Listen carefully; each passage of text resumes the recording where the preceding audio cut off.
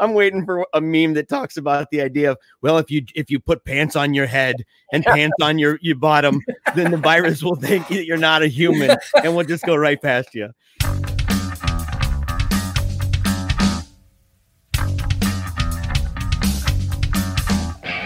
Welcome to Paleo Cheese Podcast, Episode 4, November, with special guest Josh Malerman.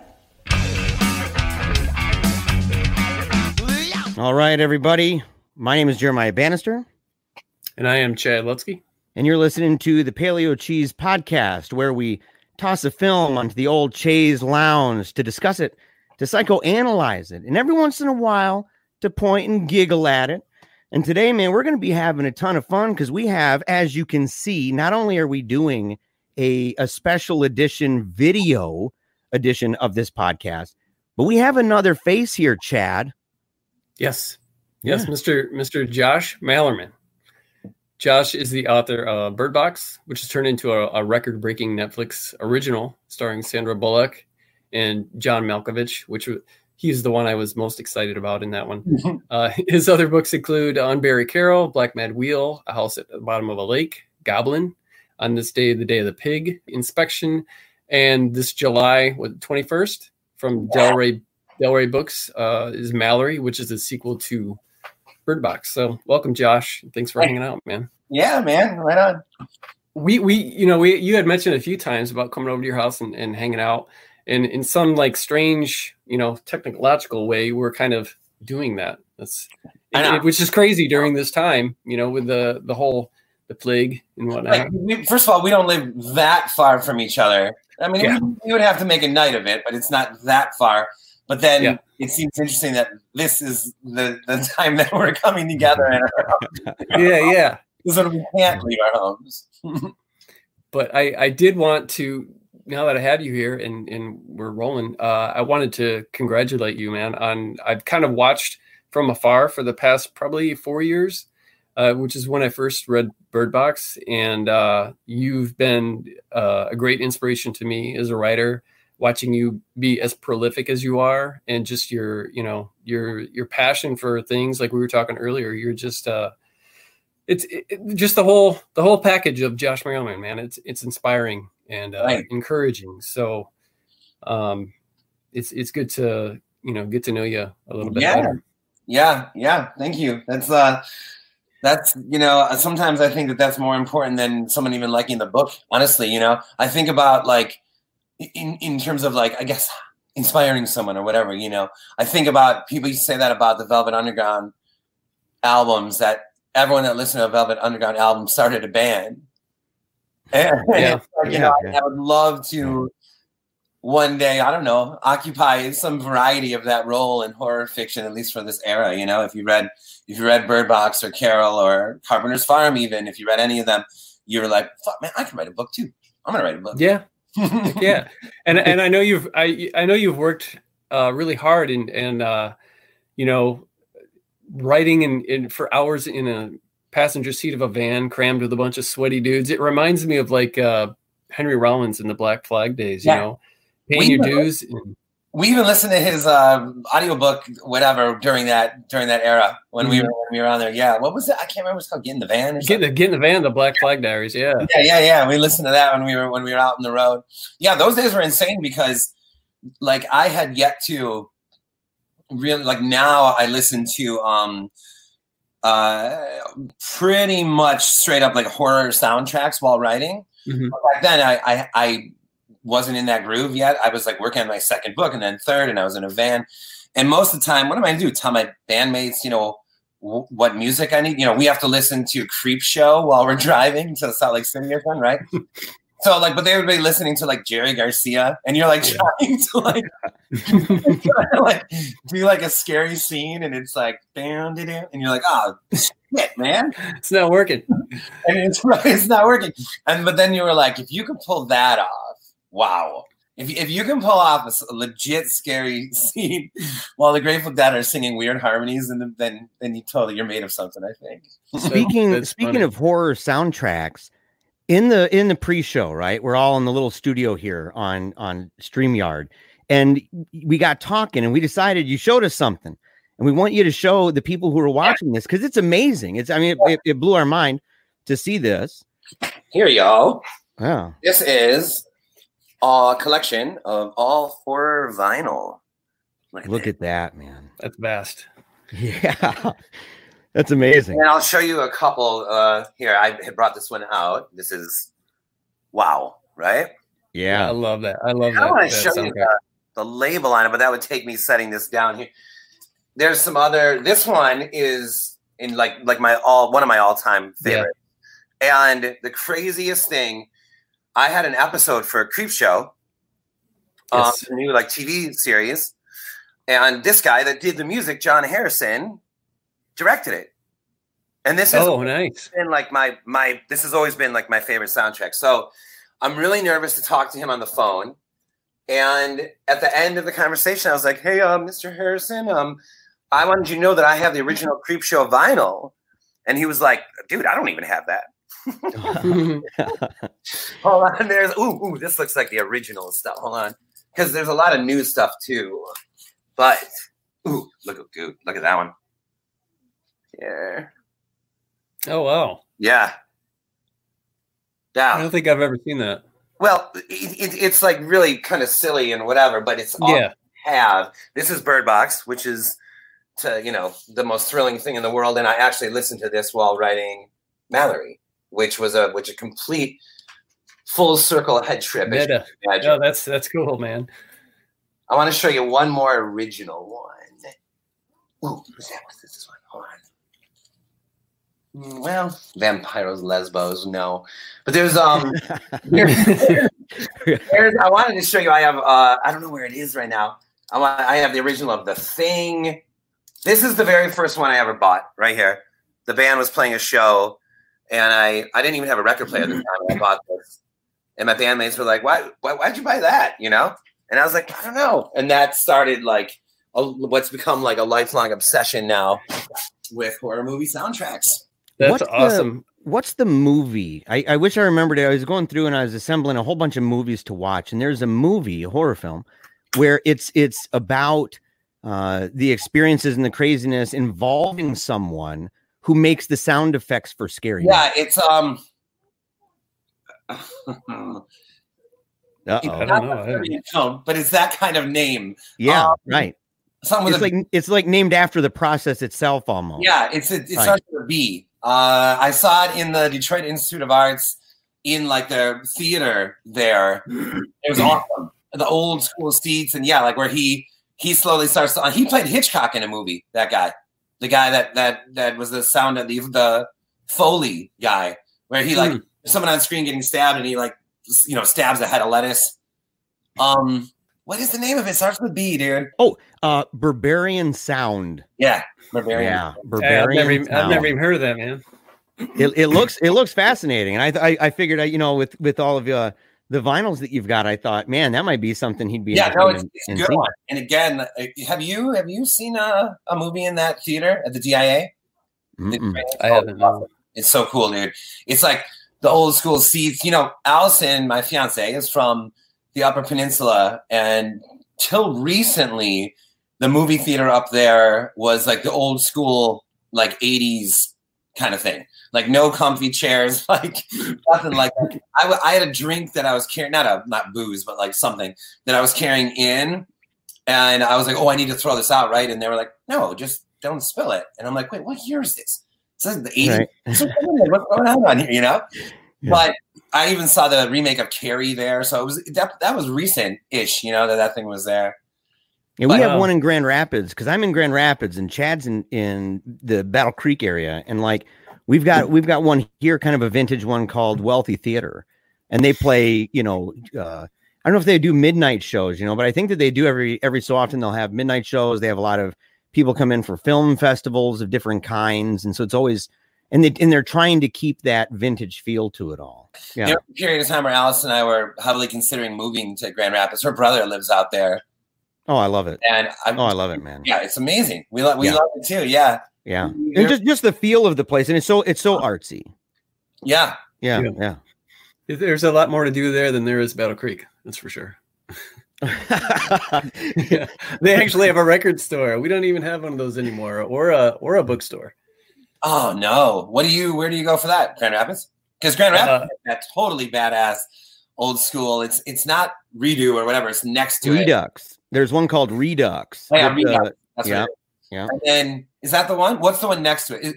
One is like more like specialized, and one is just like used books.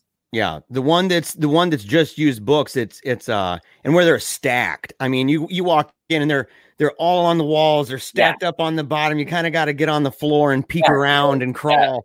Yeah, that's Redux. That's like my home away from home. Yeah, that place. Yeah. I got some killer horror. There's a lot of horror paperbacks back here, like a ton of them stacked up back there. That I got some of them from there too. Yeah, we used to have a couple really cool bookstores here. One in particular called Crickets that was just giant, man, and it just had room after room, and you thought you were done looking through the whole thing, and then there'd be another little hallway, and there'd be like 3 other little rooms. It was really cool, but it closed down a little while ago, and they sold comic books there too, but mostly books, and they had all kinds of stuff, man. That's where I got into comics, man. Is it Crickets? Yeah, that's how I think I bought. I forget what it was. I don't know if it's Samurai Rabbit or what it was called, man. But it was like one of my first comic books I ever bought, and I just thought it looked so dope to have this rabbit knowing kung fu and slaying people left and right. I'm like, I don't know what this is, but it's awesome.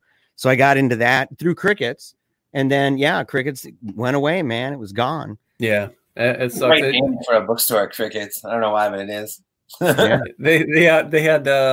They had all the like past issues of Fangoria in there. They even had like they had some action figures in there too, like really obscure ones, like the Toxic Avenger, like Saturday morning cartoon show that I can't remember the name of that show, but they had figures like and they would sell those in there. And great bookstore, man. I wish. One of my ultimate fantasies, and this isn't supposed to be a segue to the movie, but I feel like it kind of could work, is to open like a horror theater here in the area.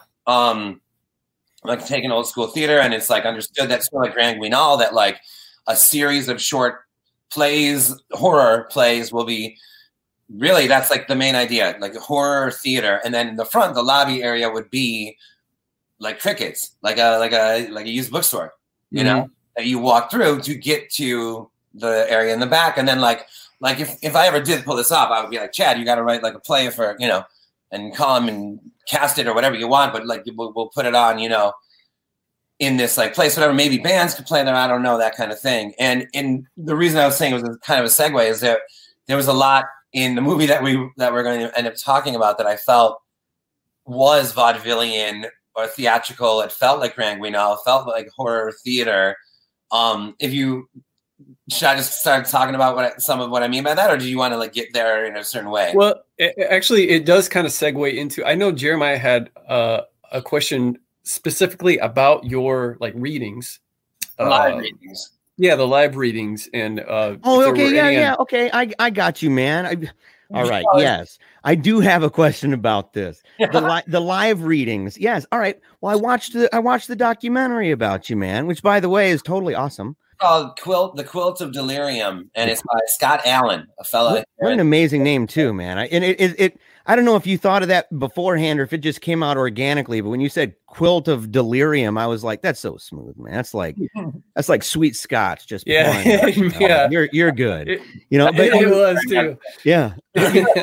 You mentioned in there though how these readings for your books, and I thought it was so fascinating. You know, you admitted that you were nervous about things you don't like, you know, a lot of public speaking and stuff like that, or you didn't, right? You weren't very comfortable with that, and that you blindfolded people.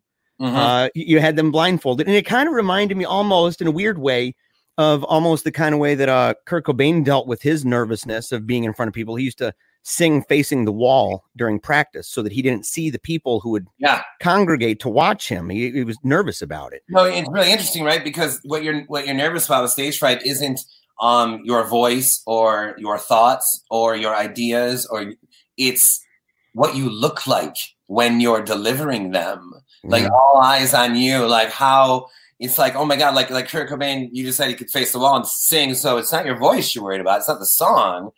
you just want the eyes on you and like to see you doing this.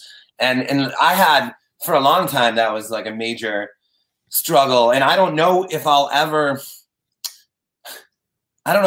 be in a position where it is just me again, because of what was born from those early Bird Box readings, which I was, honest to God, dude, I was straight up trying to think of a way to not have to do this alone.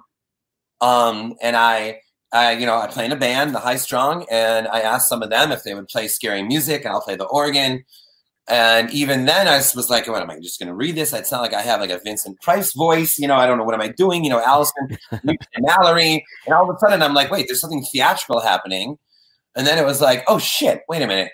If we wanted to get a radio show sort of vibe, the audience would maybe close their eyes. Well, guess what? The book is about blindfolds, Josh. So why don't we blindfold the audience? And it was just such like a no-brainer. It just like unspooled in front of me. And I'm like, oh, that's what we're doing. It wasn't like, should we? It was like, that's what we're doing. We're blind. Allison, we need to make a suitcase full of blindfolds. Allison and I toured around the state of Michigan and like the Midwest with a organ, this like old keyboard organ, and a suitcase full of blindfolds in 2014. And I, honestly, God, I felt at the time that that it couldn't get any bigger or better even than that. It was just felt like it was like so bizarrely theatrical that we went to one bookstore in, was it Grand Rapids? No. We were in Kentucky or something at this point. And the person that ran the bookstore was like, so we heard that at one point the female in the show like screams uncontrollably, like bloody horror, and is there any way that she can kind of keep that down today, like tone it down? And we were like, no. Yeah, right. Like, that's like the best moment of the freaking show is when Mallory, like her mind cracks in half and Allison like screams and everyone's blind and not expecting it, So there was, I don't know. Hopefully we have unlimited time to talk. I don't mean it to go on and on, but there was one time where I had to read alone. And you guys know Mio or Mayo? I think it's Mayo, right? Michigan. It's like up here somewhere. You guys never been there. No. And Allison couldn't make it for whatever reason. And I was like, I'll just go do it alone. And I'm like totally nervous. It's like 200 miles away. The whole drive, I'm like, I gotta freaking do this. I'm gonna play the organ. I'm gonna blindfold the audience. This is kind of freaky, right? And I get up there, and the whole audience, there was a library. The whole audience was like 11 80-year-olds. And I was like, oh shit, what am I don't even know what to do now. Should I just like read the book, And then I was like, no, I'm just gonna do it. So I told them, listen, this is how we normally do it. And again, I have a suitcase full of blindfolds alone at this library in the middle of Michigan. And I'm like, usually I blindfold the audience. They're like, okay. And I'm like, okay. So I blindfold these 11 80-year-olds, and I'm playing an organ, reading from Bird Box. This is 2014. And when it was done, this older guy, it was a man. Yeah. He said that was exactly like radio shows from my youth. That was like really cool. And I was like, dude, this was, it was sort of a turning point for me in the stage fright thing that you brought up. Now, to condense the rest of this story, the readings have only gotten more and more elaborate from there. Stage settings, props, actors, performers. But I'm always aware of never bringing it all the way to memorize lines, because then that's just straight up theater. I still want it to be a reading. So there's someone narrating these like scenarios. But yeah, so again, there are elements of November that struck that chord with me in a big way. I mean, you could even just say the ghosts are just wearing white and painted white faces, right? I mean, that's just as old school theater as you can get, right? I am right, yeah.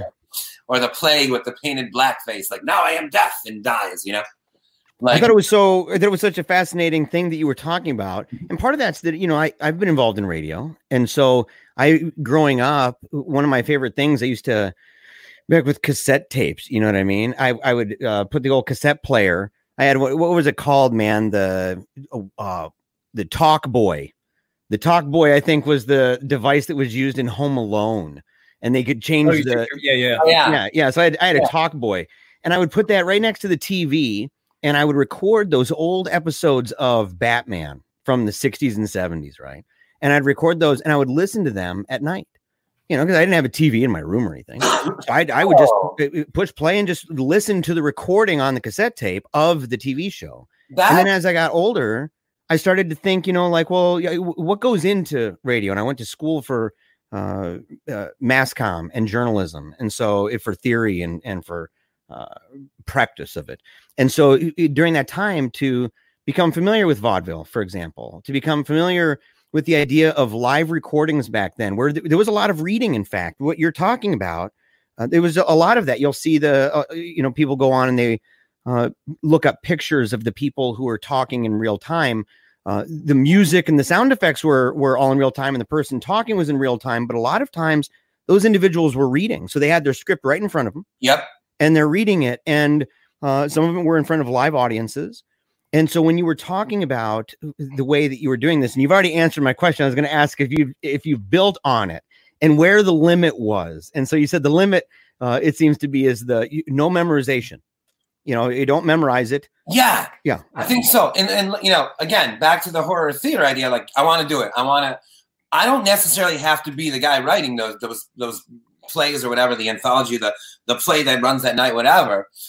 If I do, though, yes, okay, now we're talking like we're putting on a show, it's theater, blah, blah, blah. But if we're talking about a book release, I just don't want it ever to – I want to stretch the book reading as far as we can go. And so start with me in that library with 11, 80-year-olds. Go there with Inspection. We rented out the chapel in the Masonic Temple. We had like filming, a film crew. We had lighting and photograph and actors and all. I mean, the setting was mind-blowing. Mallory, which I'll just kind of say it features a train at one point. Well, the Detroit Zoo has a train that we have rented out for the reading to take place like on this train, as everyone's like blindfolded as it's going like around the Detroit Zoo and stuff. There's a lot more involved than just that. But now we're talking about a moving setting, but it's still reading the book. There's still like a narrator, even if that's pre-recorded, like your story, even if it's pre-recorded and we just play it. And then Allison and I and everyone, one of the beauties of everyone being blindfolded is like, Allison and I can get other things done while the reading's happening. You know what I mean? We can set up the next thing or something. Let's say when they get off the train, there needs to be rope set up here for them to follow to here. Oh, Allison and I can take care of that while they're listening to this, whatever. I just wanted to say real fast, though, that that's an interesting thing because a lot of artists will look for those breadcrumbs that led to them being an artist. Oh, I wrote a really long paper, or I used to sing for family gathering. That story of you with the radio thing is really interesting for a guy that's your breadcrumb that got into radio. That's a cool thing. It's like you've always been into this. That's a cool thing to have. It's like yours with Jewish basketball. Yeah. And that story. Yeah. And I would love to pick your brain another time, man, and ask you about that Jewish basketball league. And I can't wait for you to write a book about your life. And that way you'll be able to go into great detail about the amazing night that led to 30 or 40 pages of handwritten stuff about this basketball game in a league. I didn't even know there was a such thing as Jewish basketball leagues. It was unbelievable, dude. Travel league. You still have to try out and stuff, but it wasn't like high school. It just wasn't. It was loose, Yeah. It was like, I think they probably hoped that only 15 kids tried out because they wanted everyone to play, But yeah, that's my breadcrumb is that moment, that kind of thing because we all, I don't know, it's romantic or something to think that you've always had this in you, it's almost like not embarrassing, but you don't want to be like, oh, one day I just started liking books, it's cool to like look back and see that you've like always had this in you or something. And at the time, junior in high school, writing 40 pages or whatever was pure adrenaline. I wasn't thinking I'm going to be a writer. It was just, and years later, I'm like, oh shit, that's where it started. Yeah, that is cool. It's always nice to have some kind of genesis to be able to tell somebody or even reflect back on and say, yeah, this is where I came from. See, that goes back again to author as character. That's a big thing for me. You can almost argue that every book I read is nonfiction because what I'm really am reading is the author writing this. Mm-hmm. And I really, it's almost like I can imagine like the words traveling up like a transparent pane, and behind it, the author is sitting there the whole time. And he's not like, he or she is not like staring at me or staring me down, but like he or she is there. And I'm very aware of that character. This is why this has got me in trouble sometimes, because I'm not like, you know, I'm not necessarily the hugest, what's the right phrase, proponent of like, oh, it's got to be character driven. You empathize with the character, all this. I get the character's number one, and I get that that's what everyone relates to most. But what if you include the artist as a character as well? Like when I see a Tarantino movie, I'm not, or a Hitchcock movie, I'm not necessarily like, you know, empathizing with the lead and the birds, you know, but I am with Hitchcock. I'm thinking about him the whole freaking time, that he decided to do this and this, and he made these decisions, and the, you know, so to me, it's almost in a weird way that every single artistic experience I have is, in a sense, it's nonfiction. I'm just watching the judgment scale of an artist at play. It's almost like Gonzo, like Hunter S. Thompson, Gonzo journalism, where he was forthright about the idea that the writer is a character, right? Yeah. And that you can't separate certain biases that you might have, you know, that you will make decisions. You're making decisions on angles and emphases and all these other things that are at play in the story that you're presenting. Yeah. And you're not this abstraction out there that's detached from the story, and it's right. a conduit that's just passively, it's flowing through you, that you're an active part in it. It's kind of almost like the same idea of discerning the voice of the narrator. Which I'm seeing in Mark Twain. I'm reading the Tom Sawyer right now to my son. I'm reading it out loud because we were doing the homeschool stuff. You know, the kids are home during the plague, so we're all home, and so I'm reading out loud. I'm reading Tom Sawyer to him, and it's amazing to see, because Mark Twain was so good at making the people speak with a dialect, right, and an accent with this, that the narrator doesn't. The narrator, it was amazing to see, and I was explaining to my son how that works, but the way that you're talking about it, it's like extrapolating it and saying, well, what about beyond the narrator? Yep. Because the writer is also making those decisions regarding the narrator. Well, I think, like part of the reason we love artists like that we do is because like that they came up with this, that they thought of this, you know. It's not, it's funny because the inverse is true too. Like any idea is good if it's executed well, right? But I am like the kind of guy, like I'm, you know, just a huge fan of the conceit. And we were talking earlier about, you know, with books and being able to sense that launching point, that inspiration for writing a book. I'm just like, you know, take like the Twilight Zone.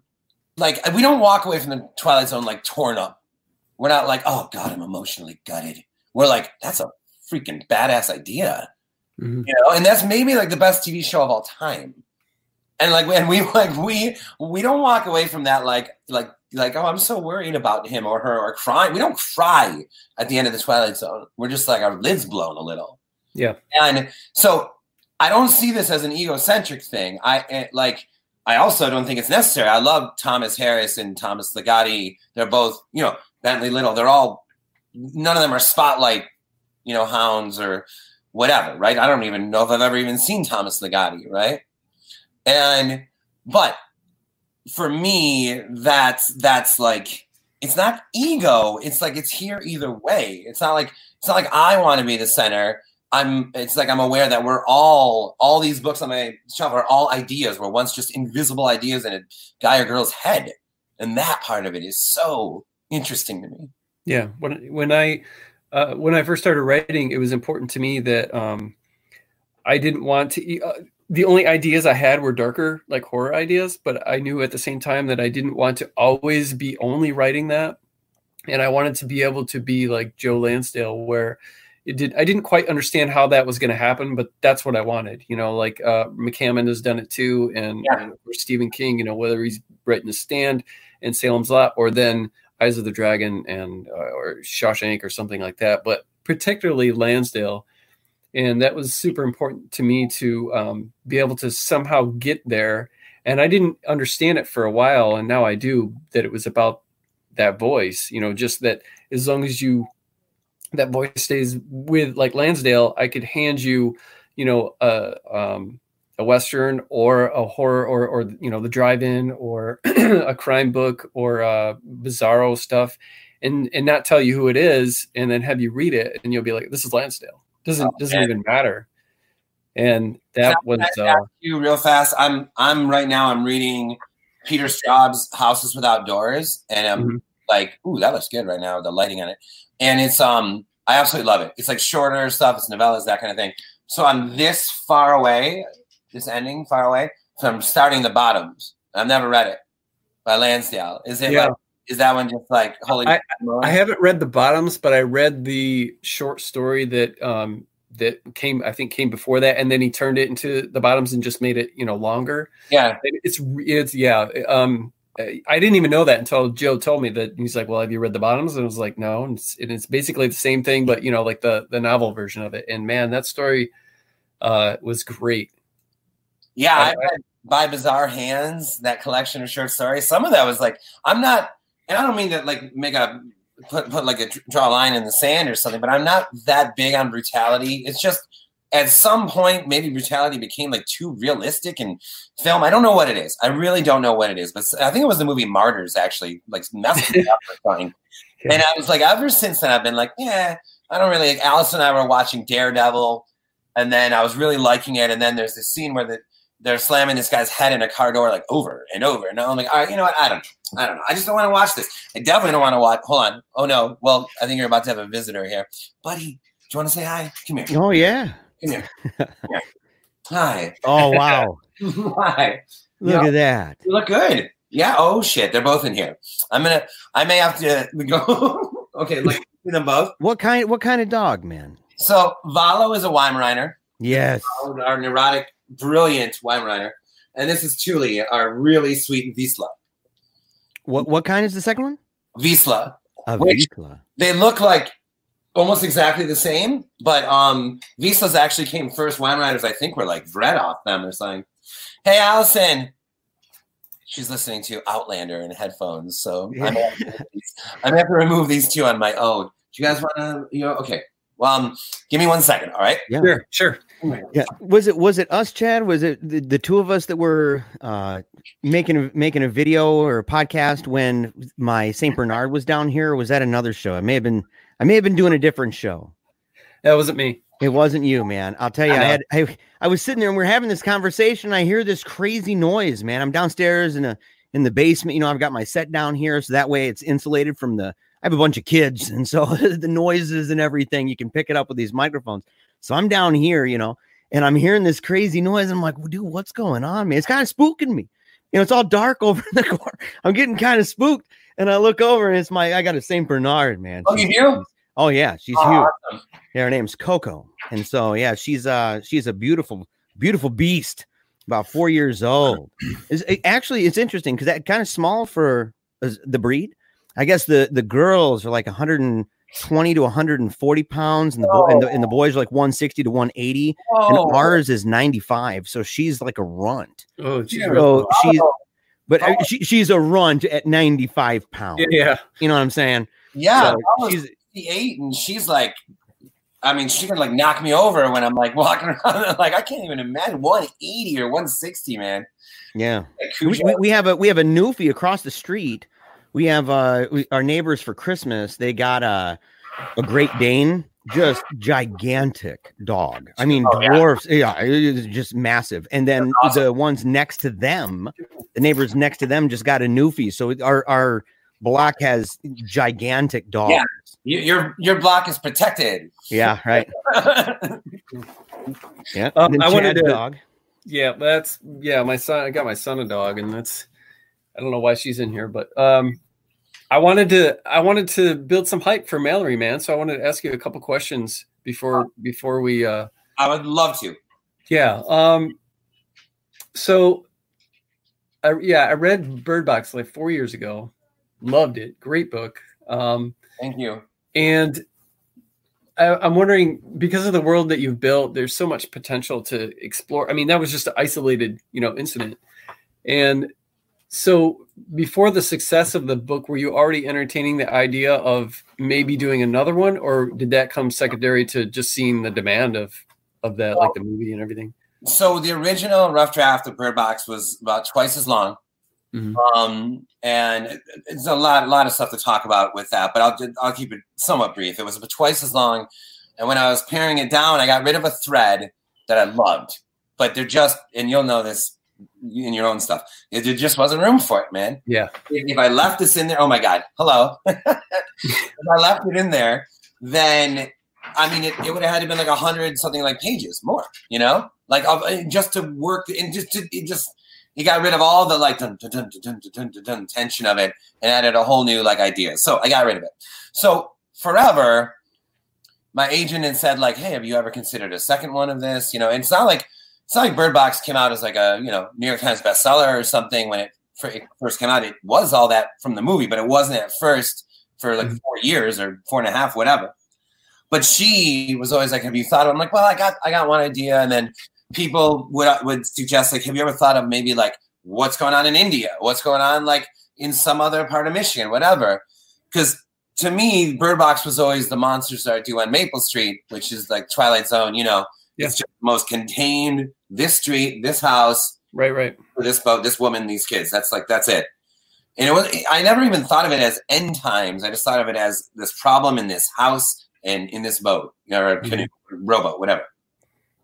And so I had like an idea, but I've also got a million ideas, and I've written 32 novels now, and I've got short stories and a list of other stuff I want to write. And so it was like, yeah, no, I might do that, but no, yeah, not yet. No, not yet. And then Allison and I were at the premiere. We went to the premiere of Bird Box. We were at the Netflix office, and the screening room was called the Upside Down. I've never been to something like this before. And we were in, you know, they were like nice theater chairs, I guess, but there's only like 8 in the whole thing, and there was no previews, nothing. It's just the movie, just lights go out, movie starts, you know. And right away, Sandra Bullock is like telling these kids, like, you know, kneeling in front of them, like in the book, and I was like, oh, this, what's going on right now? Like I hadn't seen any of this footage or anything, you know. Yeah. And at the end of the movie, I mean, I was like justifiably like emotional as hell during this, right? And at the end of it, I announced her, and I was like, well, now what happens to her? And she's like, oh, okay. Like, you know, I think that's up to you. And I'm like, well, no, but I want to know. I want like more of this. Yeah. And so then without any like, you know, foreknowledge or preparation or whatever, the movie was insane phenomenon explosion. Wow. I can give you examples of how ill prepared we were for that, but just suffice to say, nobody thought that was coming. And then the book becomes a bestseller and all this. And my agent again is like, so you want to write that thread? Yeah. And I'm like, yeah, maybe I will. So it's a bit of a combination. It was having this thread on me for a long time. And then the movie does super well. And it's like, yes, dude, now is the right time. Just do it right now. And then move on. Like, as you know, I'm already writing Carpenter's Farm right now and whatever. So, but the weird thing is that I wrote that thread into a novel. And then we were on the 4th rewrite, me and the editor at Del Rey. We were at the line edit already. This was beyond macro stuff, you know? And I said to her, I'm like, you know what? I think I got a better idea. I think I want to scratch the thread again. He's like, are you kidding me? I'm like, no, I think you got a better idea. And I scratched it. I freaking got rid of it again. Wow, man.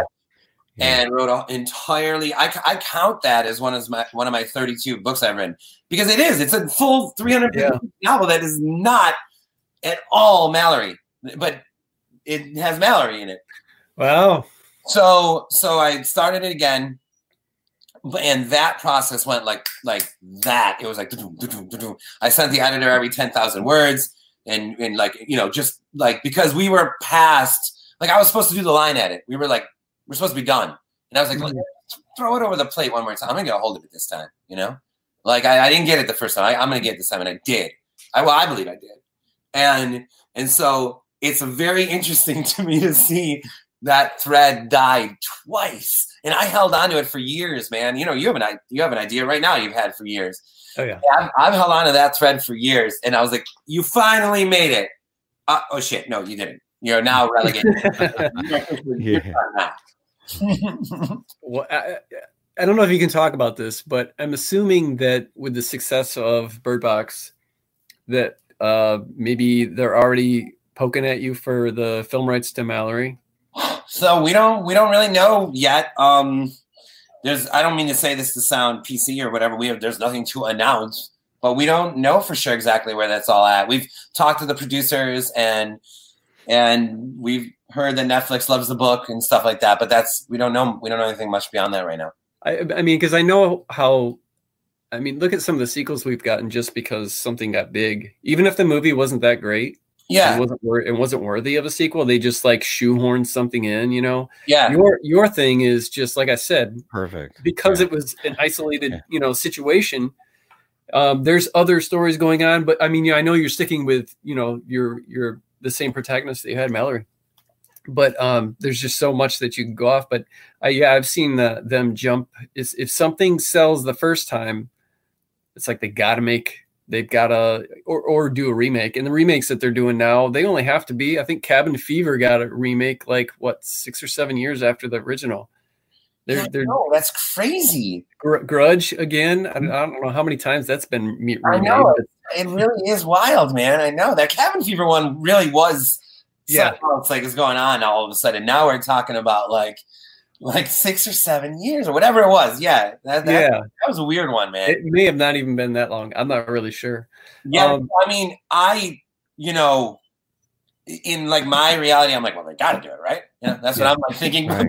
but we don't know. We don't know for sure if that's true or not. So. It would break my heart, man. It would go down. There'd be like a handful of shows and films in history where it just set itself up perfectly to keep going and it didn't. Kind of like District 9. You know what I'm saying? Like District 9, it ends off on this thing where you're anticipating it's going to come back in a couple of years, in 3 years. It's been 12 years or something. I mean, it's something ridiculous. And so it's so frustrating to see, or I know this is a little bit off the wall, but stuff like Firefly or Angel, TV shows even where you have this show or this movie that you really love and you really get into it. And it seems as if it's just set up perfectly for another episode. Yeah. Like it's ready to happen. A sequel to this bad boy. I'm in. And then you're like, oh no, we're just going to let it go.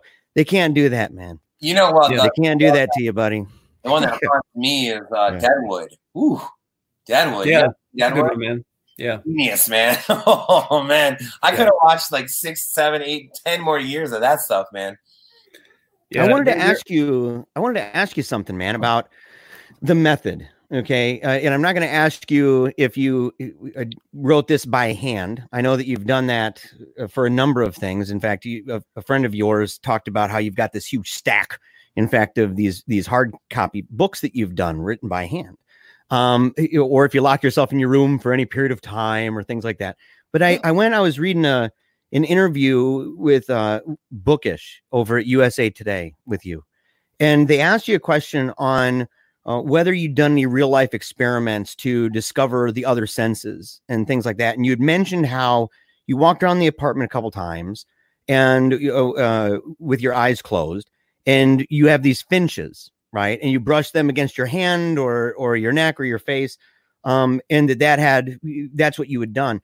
Did you do any more for this book? Did you do anything? Because I think you did exceptionally well for doing very limited real life type experiments. But since that time, since your interview with Bookish, is that something you pursued, or did you just kind of go with what you had before? I can't even believe that the answer to that is no, because I remember at the end of Bird Box and when it came out thinking like, why didn't I ever just take one walk around the block blindfold? Just one. Like I could have had a girlfriend or like my brother, just like somebody next to me and like make sure I'm okay, Recently at the zoo, Allison walked a really long way with her eyes closed. It was just something weird to do. And I guided her. I'm like, okay, now just walk a little bit to the left. And we're talking like this went on for almost 6-7 minutes or something. And that's a long time to walk with your eyes closed. But I know the one thing I did do with Mallory is that Bird Box was written in the third, I don't even know what you would call it, but the third floor of like this old mansion in Detroit, this old super awesome big house. And there was like a sort of a ballroom, a bedroom, a bathroom, and a kitchen. And that was the whole thing. The writing desk was in the middle of this ballroom. I wrote Bird Box there. I had a bunch of birds that were flying freely around the apartment. And then, hold on, can you hear the dogs trying to get in? Hey, wait, Allison. Oh, hold on. I started going crazy. They're like, let me in. All right, hold on. Yeah, take your time, man. No worries. Hi, baby. Hey, can you do something about these lunatic animals of ours? You're on the air, kind of, by the way. Sure. Okay. So Vala's being crazy? I don't. Yeah, it's either the two of them or there's a werewolf in the house. All right, thank you. I love you. All right, bye. Yeah. So, Jeremiah, what have you been checking out on the screen or reading or whatever? You get anything? Well, I finished Inferno, and I finished in Purgatorio by Dante. And so I read both of those, and right now I'm on Paradiso, and it's excellent. Of course, I loved Inferno. In fact, it's one of the most ballsy things I've ever read in my life, because he's writing about a lot of real people. So people who are alive. I don't know if anyone were alive at the time that he wrote it, but I thought, and I said, some of these people were princes or cardinals of the church or the Pope and stuff, going through these levels of hell. And I said, that'd be like talking about presidents, and then Billy Graham was in this level of hell, eating through somebody and the body was going into his mouth. And I just thought it was really intense that this guy, that he wrote that way. But I absolutely loved it. I love the difficulty with it. And I'd like to read some different translations. I wish I could do it in Italian. I cannot. I'm learning Latin, but I don't know Italian. But the thing is that I like the meter and the rhyme scheme. Right. And there's I don't know if it's terza rima or what the proper way of describing it, but it's in sets of threes. Right. And so it's an interesting rhyme scheme. And the idea of it is that it's constantly just barreling along. It doesn't have the kind of roses are red, violets are blue. I love my wife. She loves me too, where it gets that sense of resolve. You start, it's almost like music. You start with a root note and you end with the root note. And that's the sense of completion. And instead, this system that Dante uses is constantly marching forward. And it just doesn't stop until the very end of the canto. And so I'm reading that. And then my cousin wanted me to watch that movie Mother. And so he wanted me to watch it. And so I watched it. And he hoping to do, maybe even with the show here, doing a thing, having him come on and talking about the movie and his thoughts on it. But as I watched it, I thought, it's interesting. I know that it's a criticism of the Judeo-Christian God, right? I know that's in part what it's about. But I said, man, there's a lot of these kind of Gnostic themes that run through that. Not only through that, but also through Noah. I've read reviews and analysis of Noah. And so I have this book, and because we're doing a video, I can show it. Check this out. For those listening on the podcast, you got to go check it out. It's called the Other Bible. That's and cool. It's huge. It's massive. And it's got the Gnostic Gospels, Dead Sea Scrolls, Visionary Wisdom Texts, Kabbalah, Christian Apocrypha, Judas Pseudepigrapha, all that. And so going and reading the creation myths that he would be relying on heavily when writing this. And so I said, well, why not just go and read it? And so that way I kind of have a better idea for the exact myths that he's falling back on. That's awesome. In order to make the movie. And so I've been reading the Other Bible, and I've been reading Dante. Man, the Dante rhythm thing is like screaming to me right now, because my favorite writers are the ones that kind of just Moby Dick is one of the most spirited books I've ever read in my life. Edgar Allan Poe, Walt Whitman, people that seem like the beats were like this, but just literally seemed like they were freaking on fire while they were writing it. I want to read Dante now. I read that if I read it, it was because I was supposed to in high school. You know what I mean? But I've never like actually sat down and given myself to that. And that sounds like exactly what I want to read right now. Yeah. So what have you been reading, Josh? So it's interesting because I am reading some horror, and I just read Stephen Graham Jones. Oh man, I can't wait to read that one. Dude, yeah, this is unbelievable. In fact, from what I've read, I mean, I don't really think in blanket terms like this, but this is his best one from what I've read. Yeah, and that's, as you know, that's saying a lot, dude. This guy. Yeah. Right? I've been reading Peter Straub, as I showed you, which is I'm loving every second of that. I just read Wonderland. Okay. Do you know how to say her name? Is it Zoe or Zoji? I think it's probably Zoe. I think. Yeah, sure. How do you spell it? How do you spell that? Zoie. No, Zoje. Oh, J-E. Oh. Zoe? Yeah, I don't know. I should just write her and ask her, because there's been a few times where I've been in interviews and I want to like talk about her, and I just don't know how to pronounce her name. But the book's great. Could it be a Z instead of a Z? Like isn't it Zizek? Isn't there a guy? Forget that guy's name. Debated Jordan Peterson over socialism and capitalism. And yeah. I think I saw that. Yeah. And this is the surprise to me. Now, I met him in Chicago, and Chicago was super interesting because it was like the last time I hung out with a bunch of people and before all this happened. Mm-hmm. And so like this at the Comic-Con in Chicago, and I met Joe Hill there and Christina Henry and others. And it was, we went from a panel and everyone's in this bar and whatever, and everyone says goodbye to each other. Alice and I drive back home. And then this all happened like right after that. So it's almost like Chicago's become this like sort of how things used to be like moment for me. And I met Terry Brooks while we were there, and cool. I had lunch with him. And then we also had dinner. All the Del Rey authors went out, and I freaking loved him and his wife. And I'm like, you know what?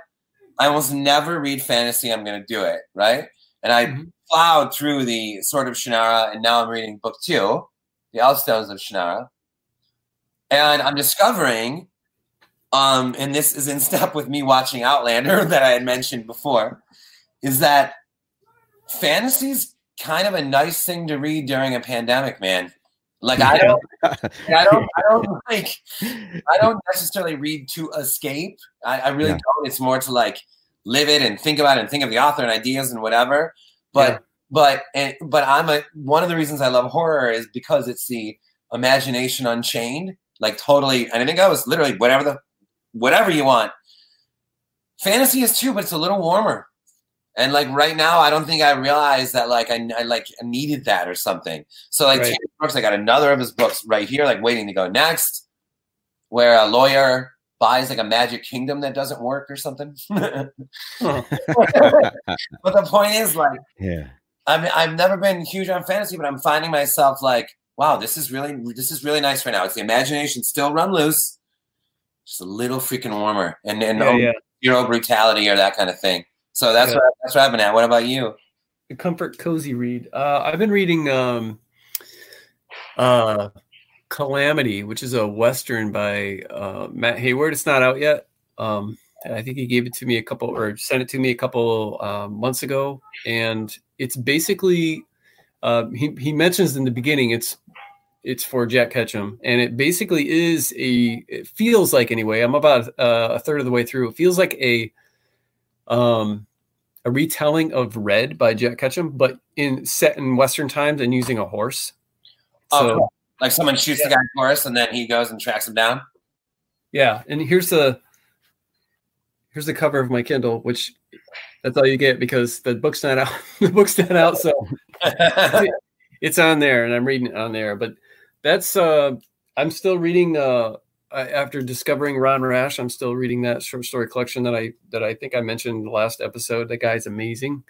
A darker Jack Ketchum, a darker Raymond Carver, a less dark Jack Ketchum, Ron Rash. You can't have a darker Jack Ketchum. Doesn't exist. No. Yeah. No, darker Raymond Carver, lighter Jack Ketchum, much lighter Jack Ketchum. But yeah, that's really all I've been reading. I'm trying not to read so many different things at a time because then I get I do this thing where I do the same thing with writing. I have like maybe 4 or 5 deadlines coming up from anthology invites, and then I've got a couple co-writing projects, and my plate got so full that I start to freeze and not do anything. Yeah. I know, man. I know. It's like, it's just wiser to say no, like if you have to, whatever. Just because it means that you're going to be more present for all the things that you're already doing. Like, you say yes to everything, you're kind of saying no to everything also. But it's part of my mindset. So when I read more than a couple books and I've got so many going on, then I tend to like stop reading for a while because I start to feel overwhelmed. And yeah, me too. I'm like that too. Yeah.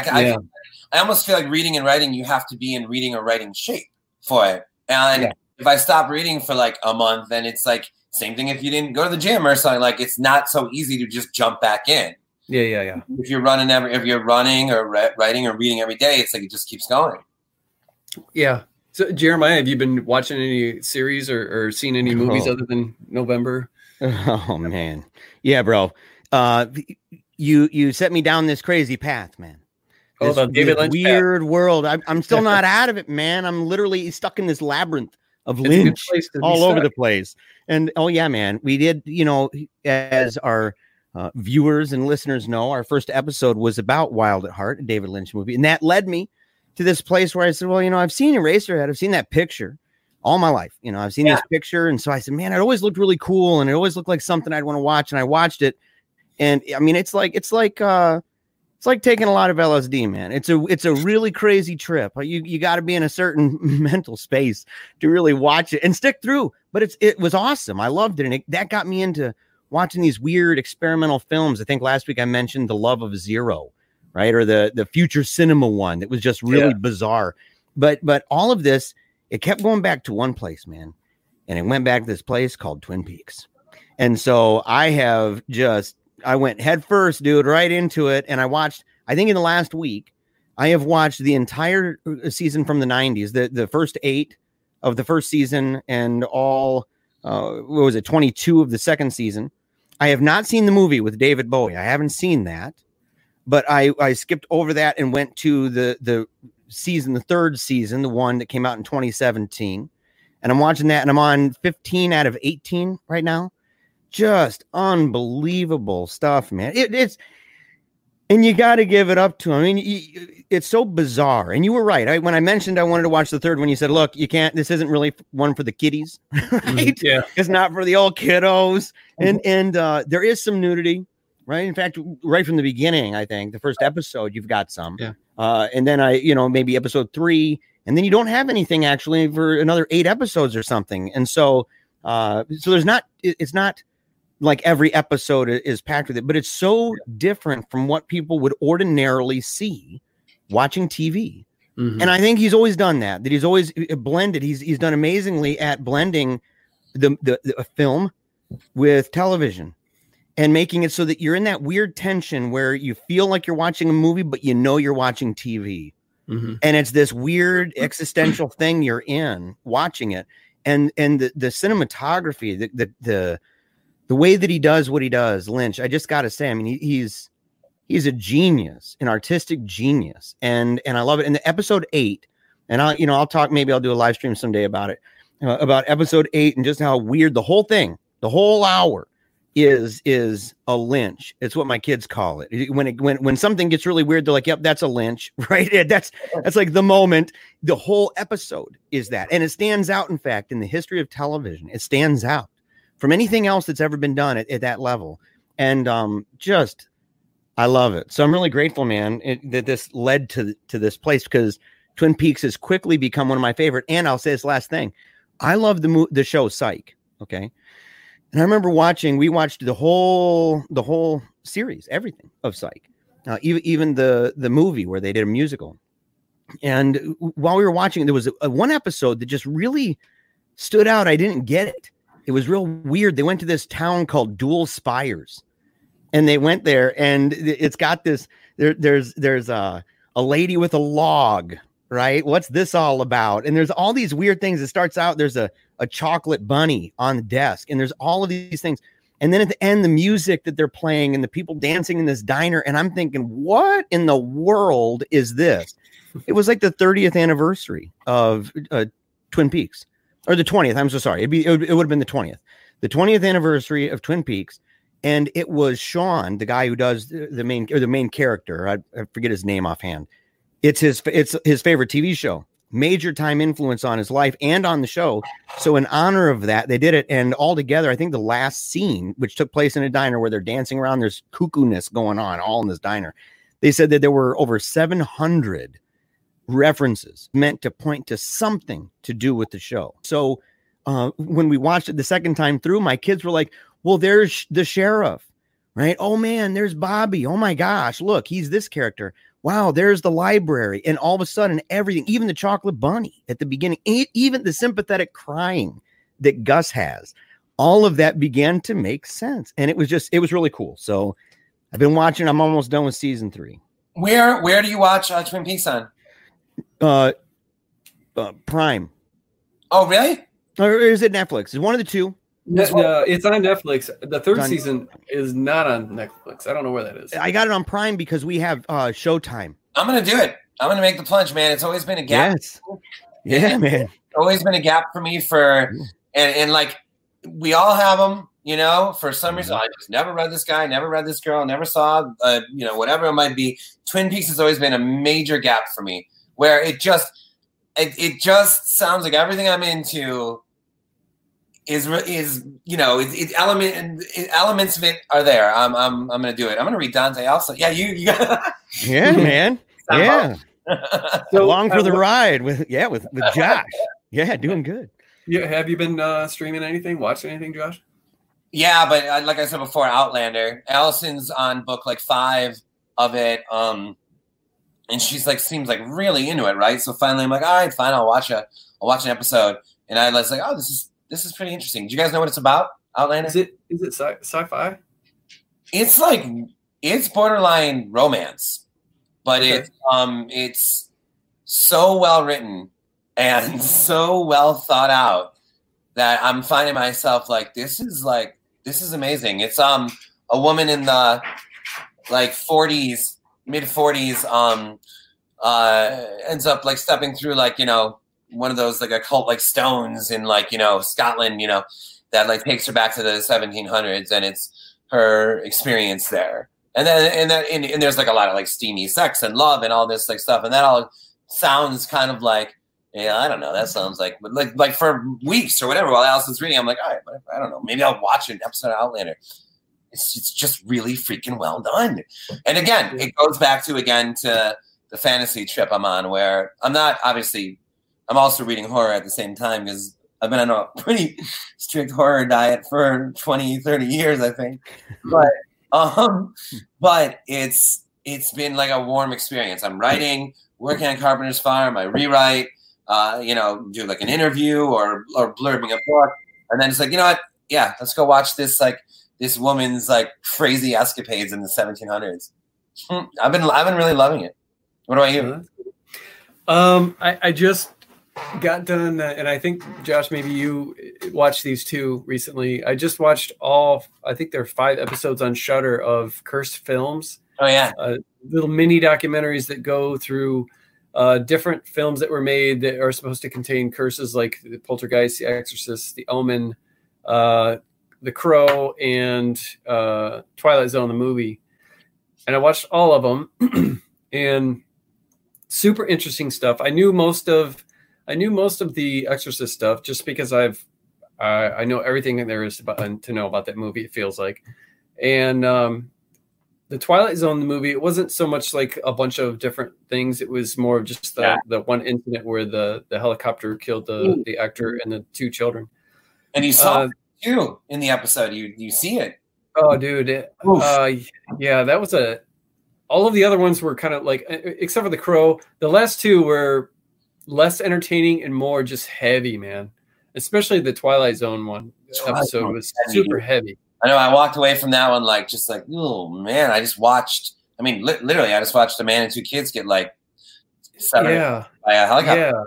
Yeah, right. So, but the other ones were a lot more interesting. A great show. I think they're like half-hour piece. I think the one that I liked the most was The Omen, because man, there's some really bizarre stuff that happened. Yeah, I like that one too. But I also loved that weird subliminal trick they played, the basketball. The gorilla. Yeah. Oh, it messed me up, man. I'm like counting, I'm counting, and then I don't want to ruin it for someone. And then the guy we said, and I'm like, wait, what?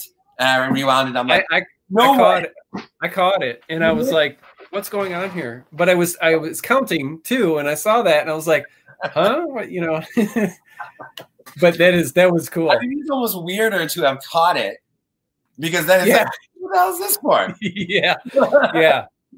It was a little distracting, but yeah, I watched that. I've been on a deep dive with 80s horror and Italian horror lately on Shudder, but Cursed I would recommend that for anybody who hasn't seen those or doesn't know about some of the weirdness that goes into whether they be coincidence or not. It's still really interesting stuff to find out about some of your favorite horror movies. But I agree.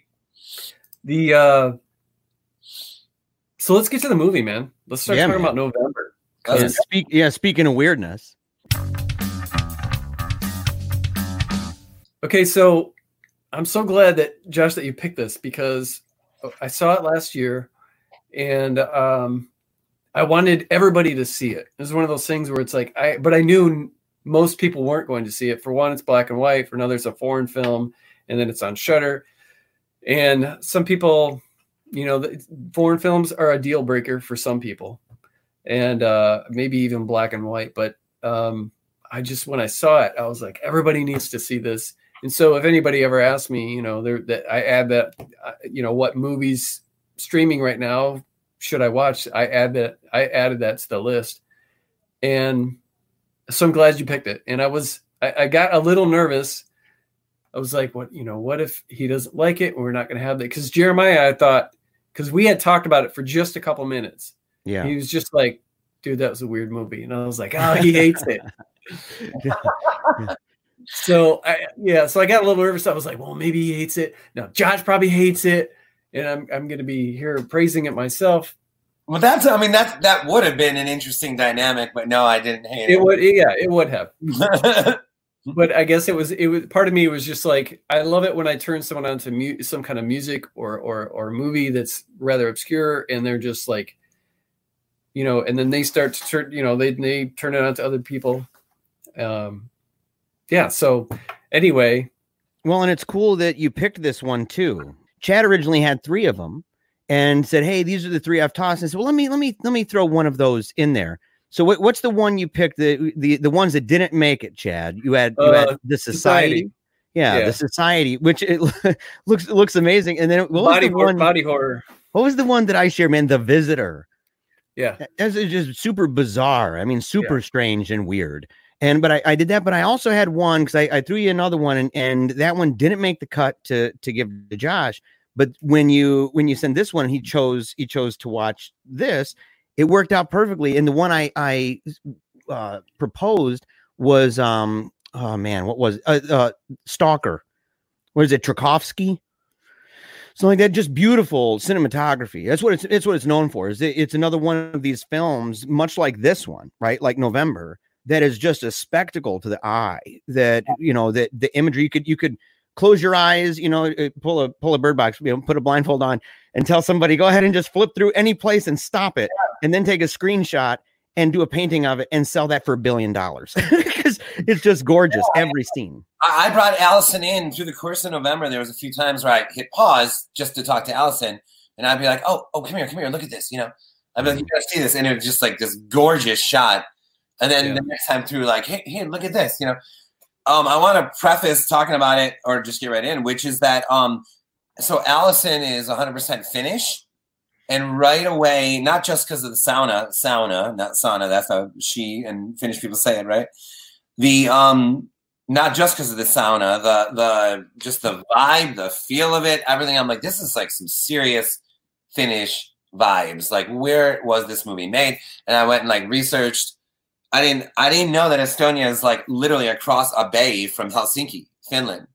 So yeah, I was like, oh shit. All right, I was right. This is definitely like Finnish. And I go up to the UP. Allison's from the UP. The deep UP, like 2 hours deeper than Marquette. And they have what they call the Huvula, which is Finnish for some like lodge of some sort. That's right on a lake, and they have a sauna that's like freestanding, that is literally like on the up against the water, and the dock goes from there. So and countless nights with her Finnish, extremely Finnish, like mother and father, hearing them like speak the language and like going through the woods like with her dad as he's like taking camp down and this and that, and there were so many elements of this that reminded me of like her family and the UP, and that I like when I posted about it, I tagged her whole family in it, like, you guys all got to see this, Mm-hmm. And her mom like directed like plays, like school plays and that kind of thing, and I felt like a lot of elements in November had that vibe to me, and it's one of my favorite things. That it's not necessarily like do it yourself, it's not necessarily lo-fi, although there's a bit of that, but the creatures, what do you call them? Crab. Yeah, the Kratch. Yeah. Those made this not lo-fi or something. Like I was like, wait, this is really well done. Those dudes, that. But like we were like saying before, the ghosts, the dead people, you wear white and you're just painted white and you have like kind of like dark eyes. You're the dead person, and you walk around and you talk. I mean, there's no like, wasn't any like anything especially misty or ghosty about you. You're just painted white. And when when the plague arrived and kissed the guy, and then he's like, oh, now he's dead. And like the devil was like, it's one of my favorite devils I've ever seen in a movie, to be honest with you. Truly. Yeah. All it was a bearded dude with some like eyeliner, like in the woods. Yeah. Yeah. And I'm like, there's something like vaudevillian. There's something like theatrical. Because of the simplicity. Yeah. Totally. Do you think all those elements in November didn't come off as do-it-yourself and came off as more theatrical? Do you think it's because of how beautifully it was shot? Like, what do you think? Like, why did it work so well in November? And in other cases, it might have just felt like do-it-yourself, lo-fi Maverick shit. For me, it was because it was so beautifully shot was one thing, Mm-hmm. but right off the bat, I think it's in the first like 3.5 minutes where that Krat breaks down that door and steals the cow. Yeah. As soon as that happened, I was like, because I put the movie on, I wasn't sure I was even going to watch it. I just kind of wanted to get a taste of what it was. And as soon as I saw that, I was like 100% in. I had no idea what this weird looking steampunk thing was that like, had no idea. But I think that it was, for me, it was the cinematography, it matched by the excellent sound design too. Oh, but yeah, I wrote that down. I have like index cards, and I wrote down like the sound design, man. Yeah. And just I really appreciated the simplicity, because I never thought of it like but you're right. It looks like a play on screen with beautiful locations because of the simplicity of the ghosts and the devil and pretty much everything. Even the tiny little houses that they have to which I'm not sure why they were so above small. their heads. Yeah, right. I don't know why they're kind so of hunched small. down. Maybe it's because they had upstairs. Yeah, it's like my attic. I have one of those. I have one of those attics where it kind of goes up in the shape of almost a T, right? Yeah. Like the pyramid with the top kind of flattened, like on our money, with the eye, the all-seeing panopticon eyeball above it. But that's kind of right, and that's kind of how it is. But how they're all kind of scrunched down in this place.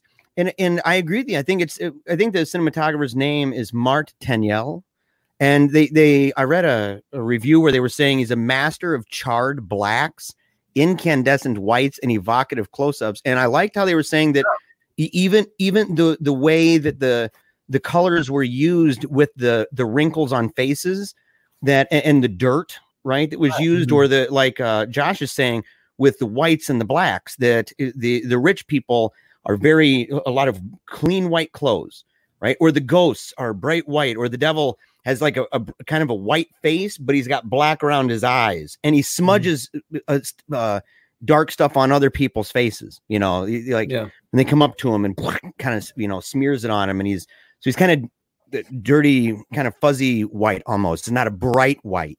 But to use that for an effect that they said even the wrinkles and everything, it gives character and quality and texture to the people. And I think one reason why it does so well is because it's so foreign to most people who see it.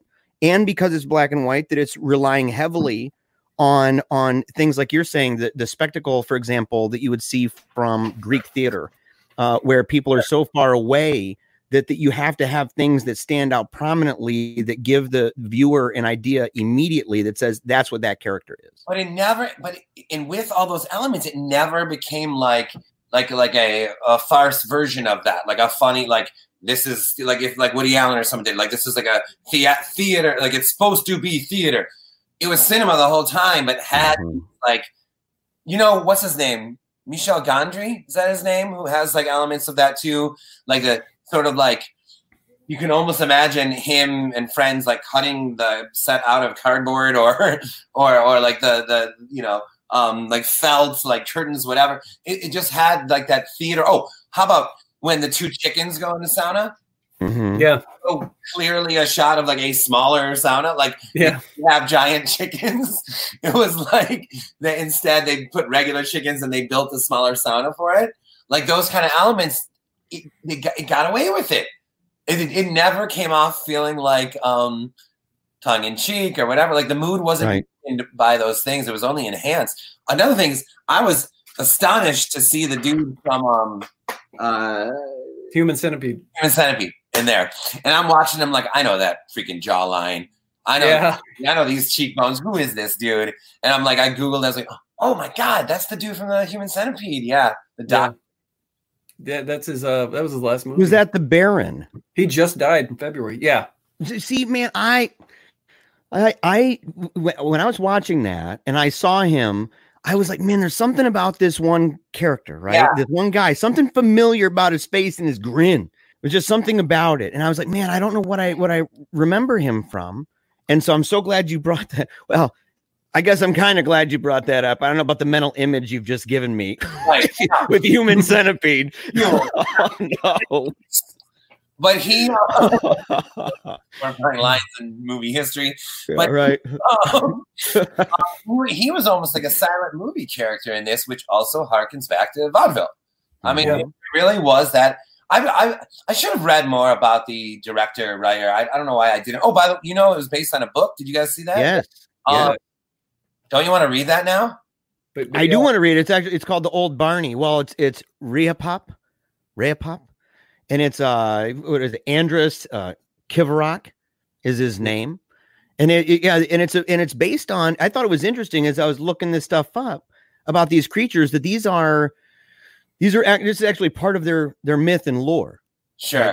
These are actually, and so much so that in modern debates in Estonia over artificial intelligence and what's the social imaginary for an Estonian about artificial intelligence?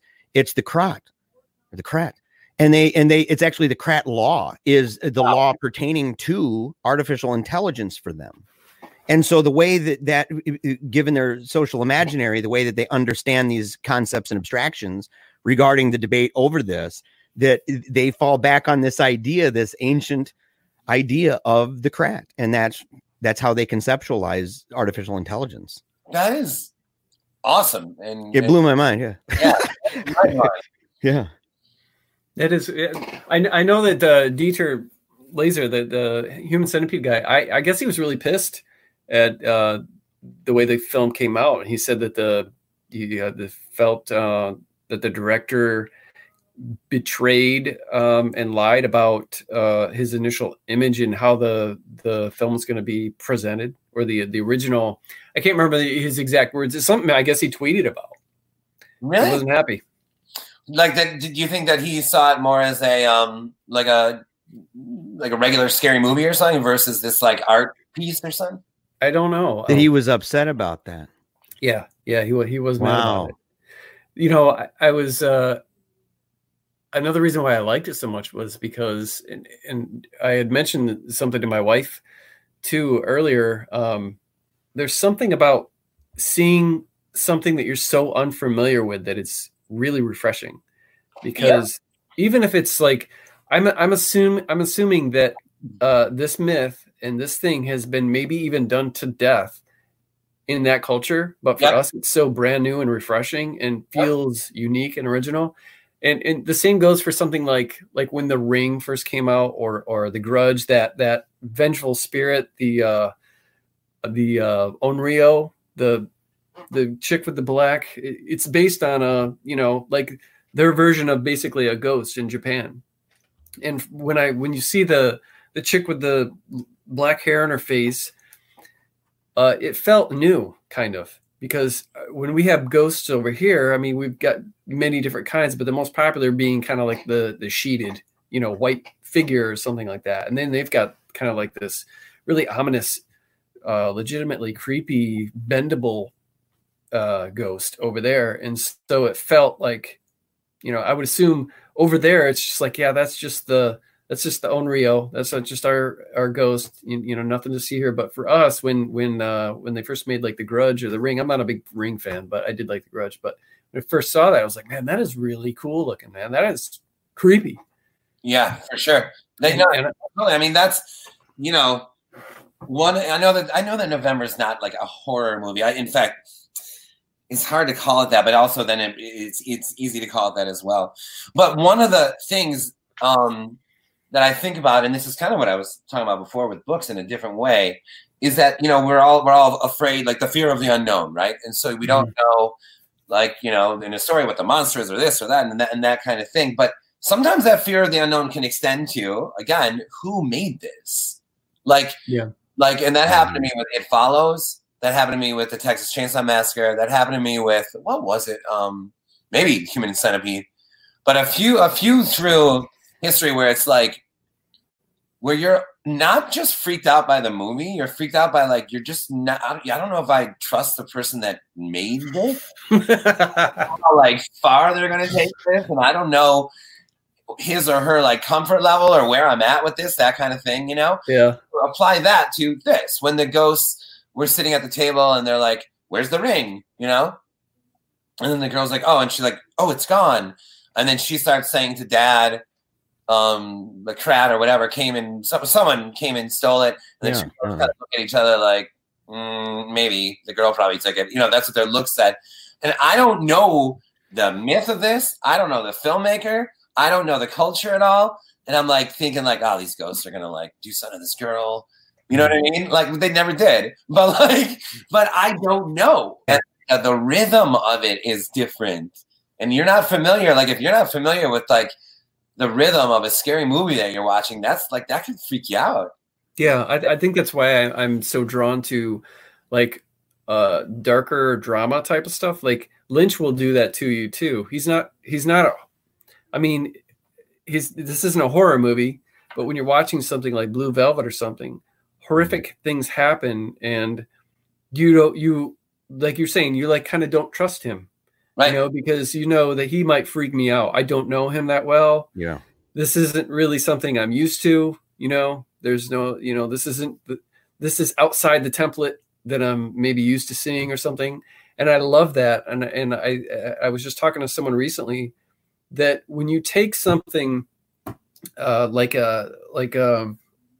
can't offhand think of a scene, but if you take something like a dark or scary scene and you put it and drop it in the middle of a drama, be it literature or a film, it hits so much harder than it would in a horror film, because you're expecting it. Yeah. And you're already kind of desensitized to it by even starting the movie or starting the book.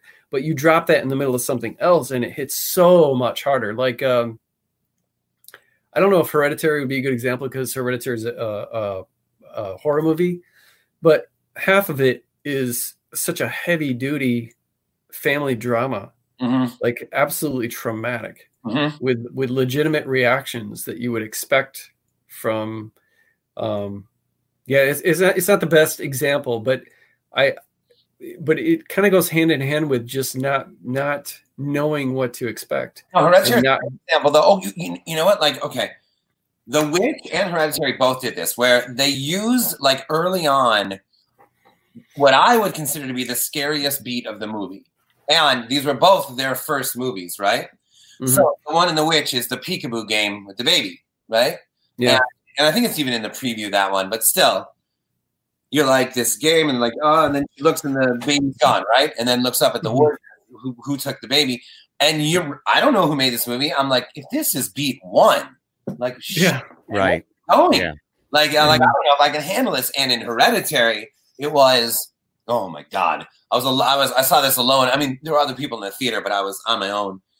And that beat where when she turns the light off in the art space and mom who just died is standing by the shelves. Mm-hmm. Remember that early on? Yeah. Super early on. And she turns off the light and then she's standing there and just like, just the outline of grandma like over there. And honest to God, I was like, I gotta get the fuck out of here. I got. And then I honestly started saying to myself, dude, you are a horror author. Do not leave this. Come on. Like, if you walk out of this, like, come on, dude, you gotta watch this movie. And like, it never got scared. Neither movie to me, I ever got scarier than those moments. But what happened was, it was like, God, it was brilliant to put that up front. Because it's like, I can do that to you. You don't know me yet. This is my first movie. I can scare you. Mm-hmm. So for the rest of the movie, I'm on edge. So yeah, you're scared the whole time now. All the time. Even if nothing lives up to that first moment. I thought something cool about this film, when I was investigating it, I was finding that a lot of this stuff in the film was in fact true to form for their culture and like for the beliefs about it. And the idea that this is formed from hay or from old household implements. It was Glenn Kelly over at RogerEbert.com was talking about it and saying that there's that they need to keep working the whole time or they can go crazy. And that the idea is if it ever becomes useless, where it's like, well, it's no longer of any use to me. And if you've tricked the devil, and there's reason for this, and I won't give it away because it'll maybe give away some of the ending.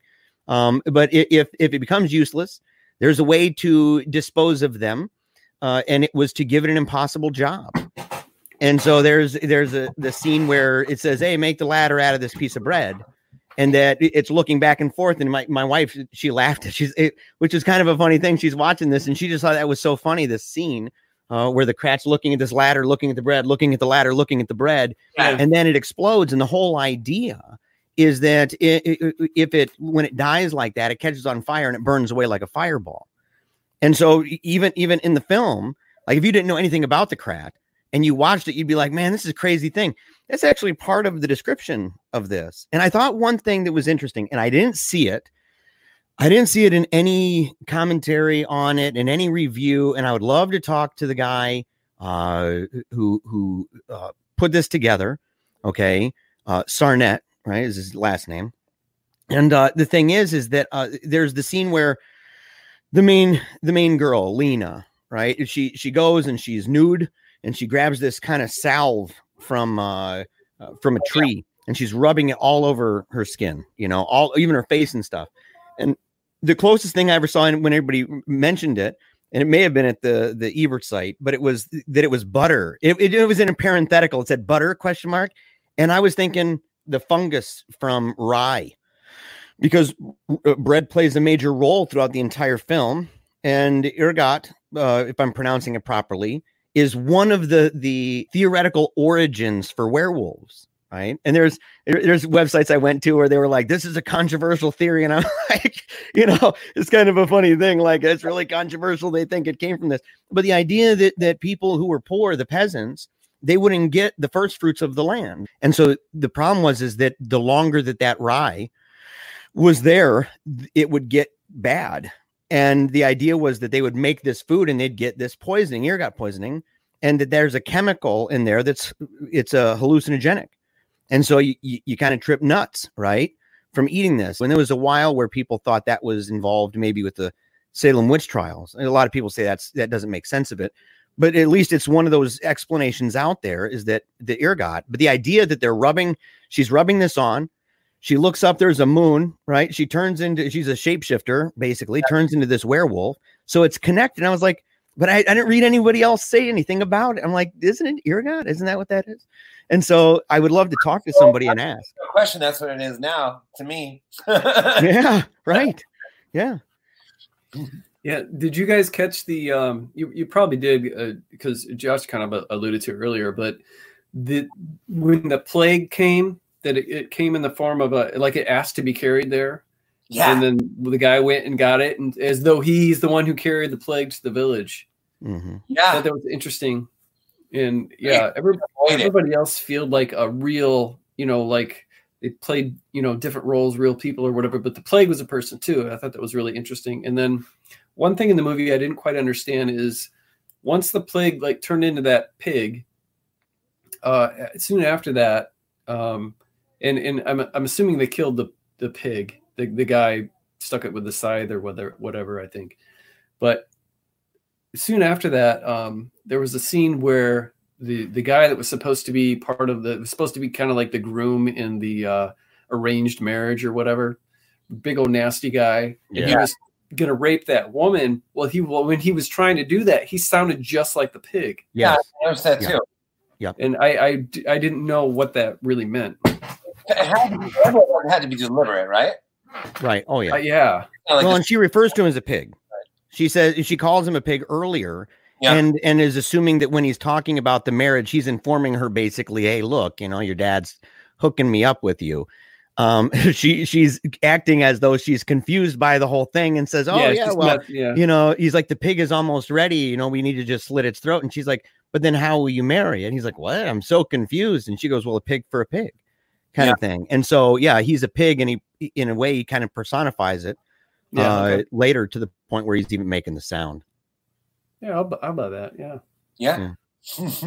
some of that stuff, the brighter areas were shot in.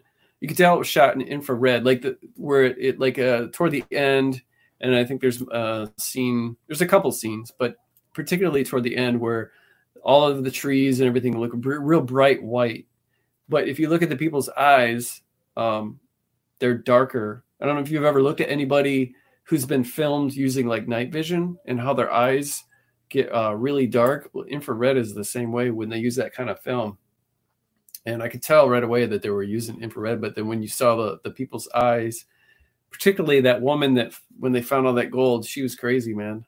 She's hilarious. Man, well, I was going to ask something about the cast, at some point you guys are these, at first you're kind of these are theater actors, and then you think, well, what's going on here actually? Are these just locals in the locals? Right.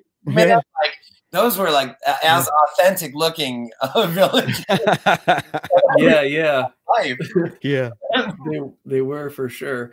I think the woman who stole the dress, I think she had false teeth in. Yeah, but she was probably an actress. But a couple of those other people, man. I just want to point out, because just for the record, the idea of the Krat, how you defeat it or how you get rid of it, is to give it an impossible job is a freaking awesome story prompt. Yeah. Let's point that for a second to a guy who has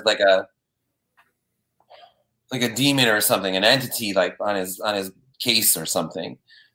And maybe either working for him or against him, either way. But to give the thing an impossible job is an entire novel is in there. Yeah, I absolutely love that idea. To try to shake this, and then I don't know, but I just wanted to mark that moment because if in 2 years from now, you guys are oh, Mallerman has a new book called Impossible Job. Yeah, we know where it came from, man. Birth right here. It's copyrighted right now. I also found it. I also found what I felt was almost like a hint of American culture in there, and I'm sure it wasn't. Maybe it's just because I don't know the origin.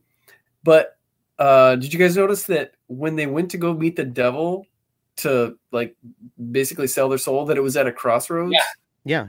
Like Robert Johnson.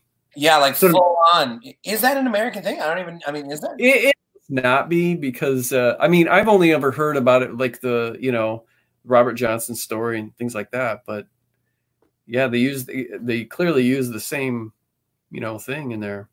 This would be a moment for me to look in that book of symbols I mentioned last week, Chad. I have this 800-page book with all these different symbols, even shapeshifters, man, that was in there. I don't know why I didn't look at it now that I'm coming to think about it. But yeah, Crossroads, that there's the imagery of that, and that you have to go to the center, and they whistled, right? And then all of a sudden Devil just boom shows up, and he's this vibrant kind of figure, kind of almost jolly, but in an evil way. Right? Yeah. Also, it's cool too, the idea. It's almost impossible for me to watch things without trying to assimilate or whatever, right? As a fellow creator, but the idea that typically with the Crossroads, you imagine like two like country roads or whatever, with like fields of corn or whatever, like in these two roads. But to have it was almost like two like sawdust paths in the woods is what it more looked like, or snow, whatever. But it's so like unassuming, just like in the woods. Like what? Like the Crossroads doesn't have to be. The Crossroads could be anywhere. Right. Yeah. And there's something like cool about that, and kind of like chilling about that too. Love the whistling thing for him too. And now, is that all? I mean, is that all part of like the myth of the devil? That is that how it normally we go to the Crossroads and whistle, or is that like, because this is interesting because we watched like a folk horror, a folk fantasy, dark fantasy, whatever movie, right? And like the guy from the Witch is following like folklore to a T, and then with Midsommar, Ari Aster, he's also like everything involved is actual, like they're not inventing their own myths, right? They're taking and they're starting to make like little, big actually, whatever, careers out of like real folklore and these movies. So. Do you think that this movie was, I don't want to say jumping on that wagon, who cares about that? But do you think that there is some sense that if you're going to do a folk horror or a folk story like that, that you're supposed to live by the rules of it? I'd be interested, because I wrote down, there's I was trying to find, what's the backstory to all this? I mean, we have our Grimms, right? We have our, what is it? Hans Christian Andersen, right? Yeah. So we have these, but then you've got over there, Kreutzwald. I don't know if they would pronounce with a W or a V, right? I don't want to be assuming, but Old Estonian Fairy Tales, published in 1866, has 43 fairy tales and 18 legends in it. And then you've got one from 1947 called The Nightingale and the Blind Worm. You've got, ones by a guy by the name of Juri, Juri, in 1933. And it really talks about, like, emphasizes the Estonian ethical principles of their stories. And so, but they have all these different stories where it talks about even stuff like elves and goblins and incubi and malaria and the plague. And so they have this whole canon of literature, and it would be interesting to see, how accurate that is, or if they took license with it and in a way are making their own modern myth. I might be able to actually find a little bit out, because I just found out today that my publisher who released the Russian version of Foster Homes and Flies is from Estonia. I didn't know that until today. Yeah. Oh, wow, that's cool. That would be amazing. That would be amazing to talk from there about this movie, because they might be like, oh yeah, that's like the regular myth or something. That's like the book. And then but it was also fresh, because I wonder though about those, like that almost subconscious authenticity to these sort of things, like The Witch and Midsommar and here, the sense, like you said, like the gathering the implements from the home to create the crat or whatever, like that's like one of those little details that, rather than going out and getting the sticks from the woods, you take the implements from the home. That's just one of those just little small subconscious authenticity details that you're like, yeah, that I believe this or something. And that's a hard thing to invent, right? That's a hard thing to create on your own. So I do wonder, and I know that dude, what is his name? The Witch director. I can't remember his name either. Is it Eggers? Maybe it's Eggers. But but he's doing like a Viking movie now or whatever, and I have no doubt that he's going to follow all the rules of that era.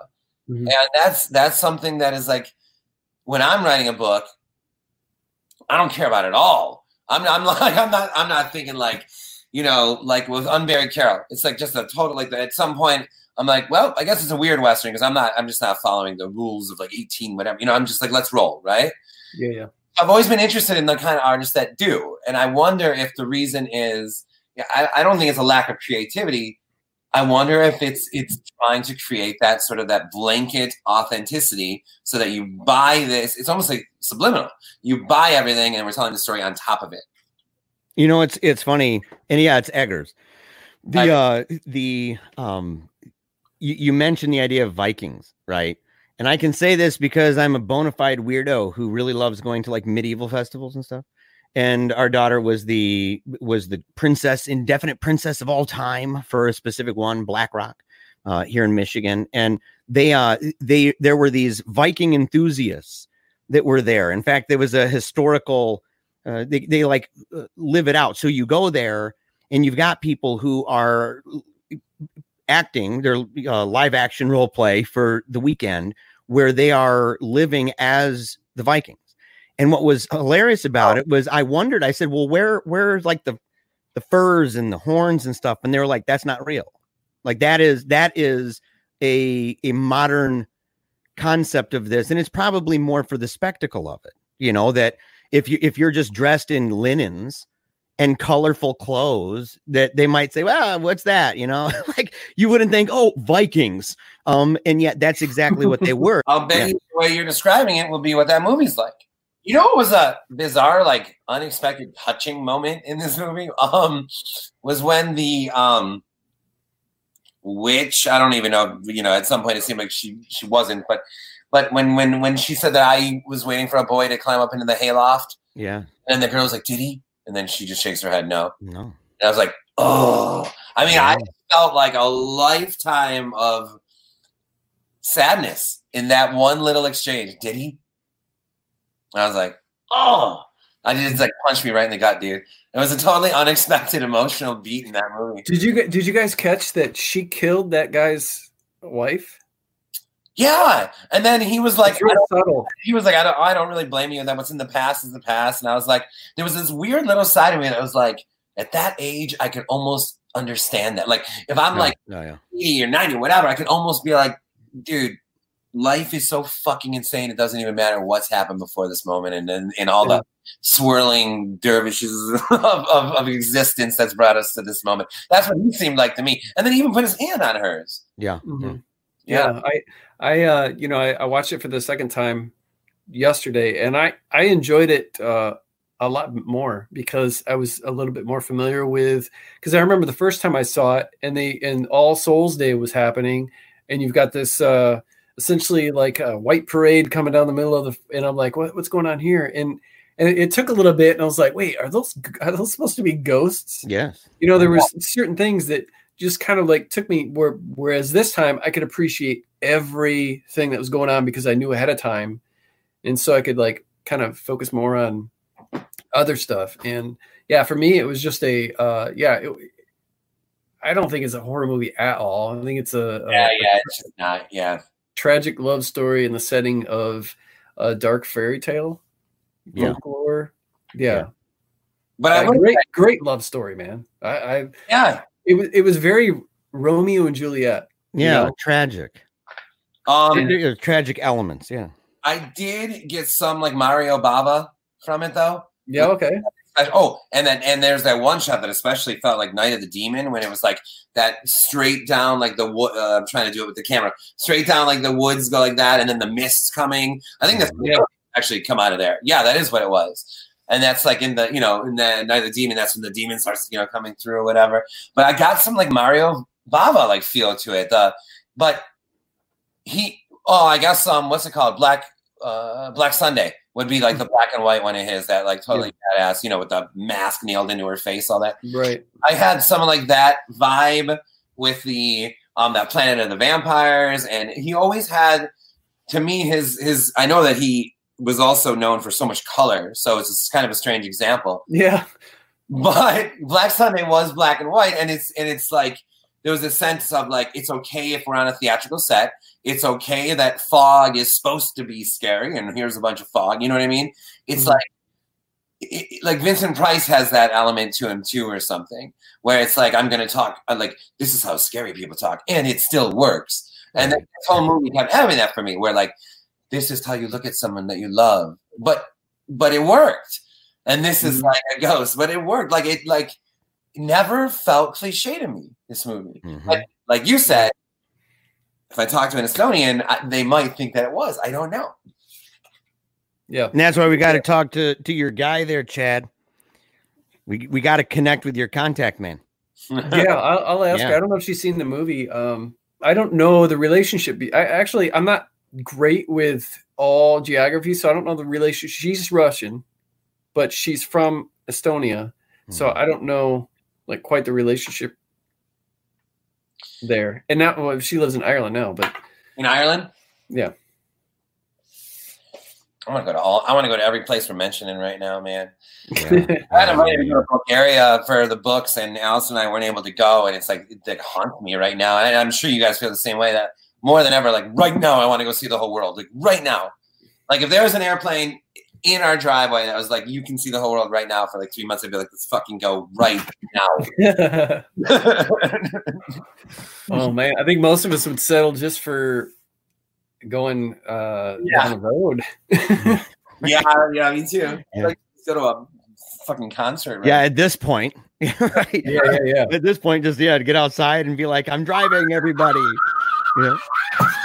Sorry, that was my dude. That's hilarious. Sorry.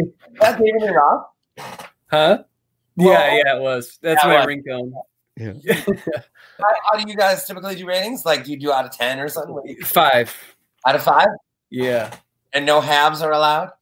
You can do half, yeah. Didn't I do a 4? Didn't I originally, wasn't it like a 4.8? Didn't I get down to the decimal for Wild at Heart? Like I said, it wasn't. I think you did. Yeah. Because like for example, like I absolutely would want Allison to see this beyond just the Finnish vibes and ties. Allison also does special effects, and she did like set design on a really bizarre movie that we made years ago. And I just like, whatever. She's an artist, a painter, a musician. Can we bring that up real fast? The one thing that I felt was like kind of like missing was like an awesome soundtrack. Did you guys have any sense of like that's different? I know you know this. That's different than the sound design, which we both agreed was awesome. Yeah. I just felt like the music was kind of like it was here, it was there, but like it didn't like drive us somewhere.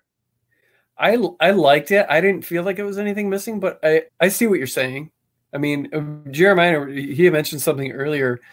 There was some, guitar, distorted guitar in some of the more intense moments. It was a Polish composer, Jacek. I don't know, Jacaszek. And being in Grand Rapids, there's a lot of Polish people. I go to a Catholic church that's predominantly Polish, and trying to pronounce some of that is yeah, right. Good luck.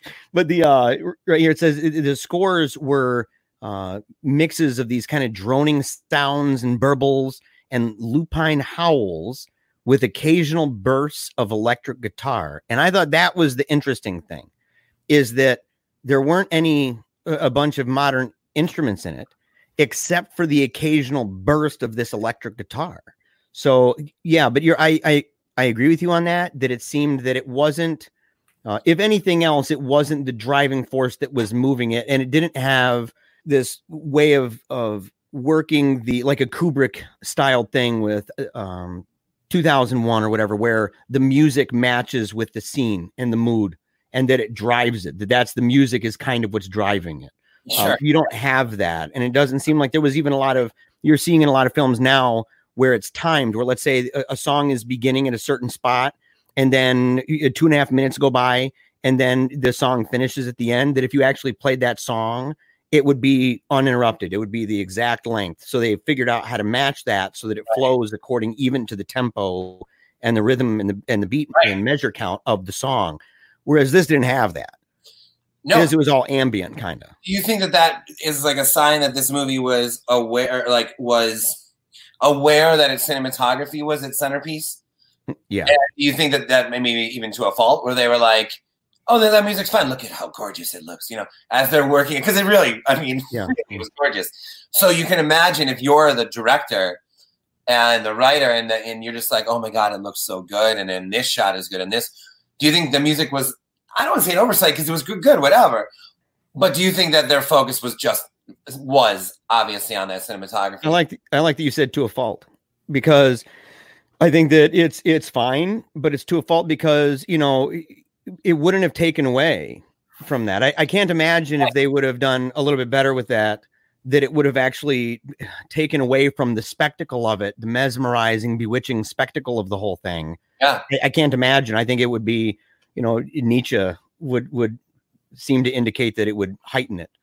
You know. Yeah. Maybe that's what Dieter Laser didn't like about it. I think that I was so seduced by it visually that I maybe that's why I didn't even for me I can't think of a black and white does do something to a movie or even a photograph, and maybe that's why we always shoot our author bio photos in black and white, or maybe that's just supposed to be spooky. I don't know, but there's something about black and white photography film that does take something to a different level, whether it be artistically or just set a different mood. But this particular movie, I don't recall ever seeing something so. It was just hyper whatever it was. It was just very, very. But okay, Chad, did you see Beyond the Black Rainbow? You see that movie? Did either of you guys see that? No, but I listen to the soundtrack all the time when I'm writing. It's amazing, right? Love it. Yeah. There was something, and this is a whole other issue, and I'm sure like a viewer's like, screw you, I love that movie. But like, it's like, it was too much to me. It was too much of that thing. It was like, it loved Kubrick, and then it was like so focused on that panoramic shot and the all the sort of Kubrick fixins, right? Mm-hmm. Then like this one never felt that way to me. It never felt like it was resting on its laurels or something. Okay, I was gonna, gorgeous. Yeah. I wonder if I don't know. I do wonder if at some point they were like, it's gorgeous, and then we got it, but then it was like one more notch higher, just one more freaking notch higher with some more music or some more something, and this could have just exploded or something. Maybe it could, man. I know it makes me think of Cabinet of Dr. Caligari. There's a avant-garde jazz version of that. I don't know. It's the only version I've seen, but the music is so awesome and so fitting, but it's not the original music. Right. And it makes the movie so awesome. Maybe we could score November. We could play live for November.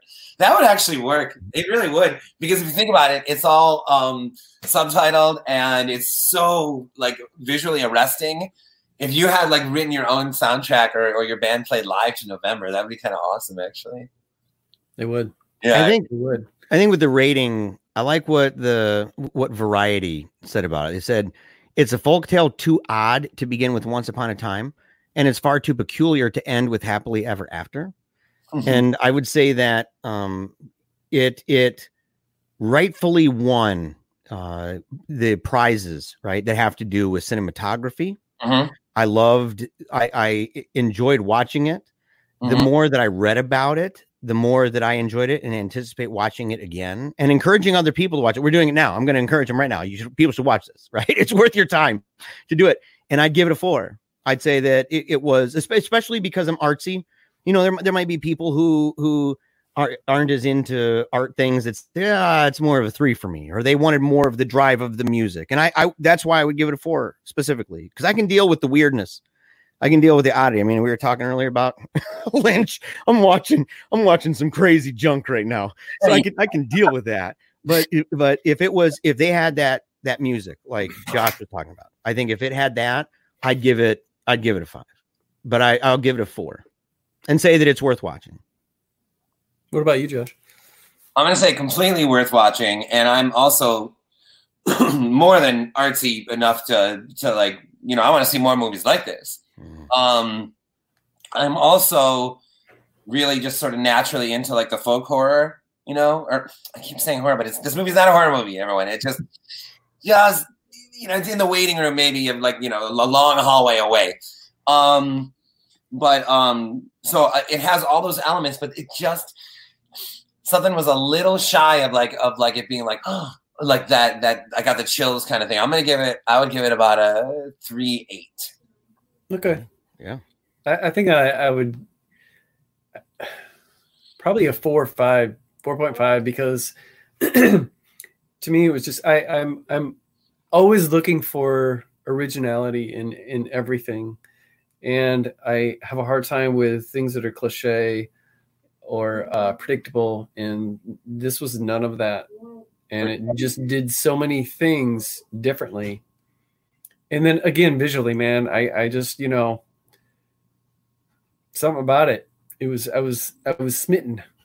I was smitten by the visuals. They probably could have dialed the rest in for me, and I would still loved it. Yeah, but, yeah, I love it. And sometimes I like a movie, like I'll give something 5 stars, and I can tell it's a movie that I can't just tell anybody to go see. They have to be, you know. I feel like this is, if somebody has the patience in to.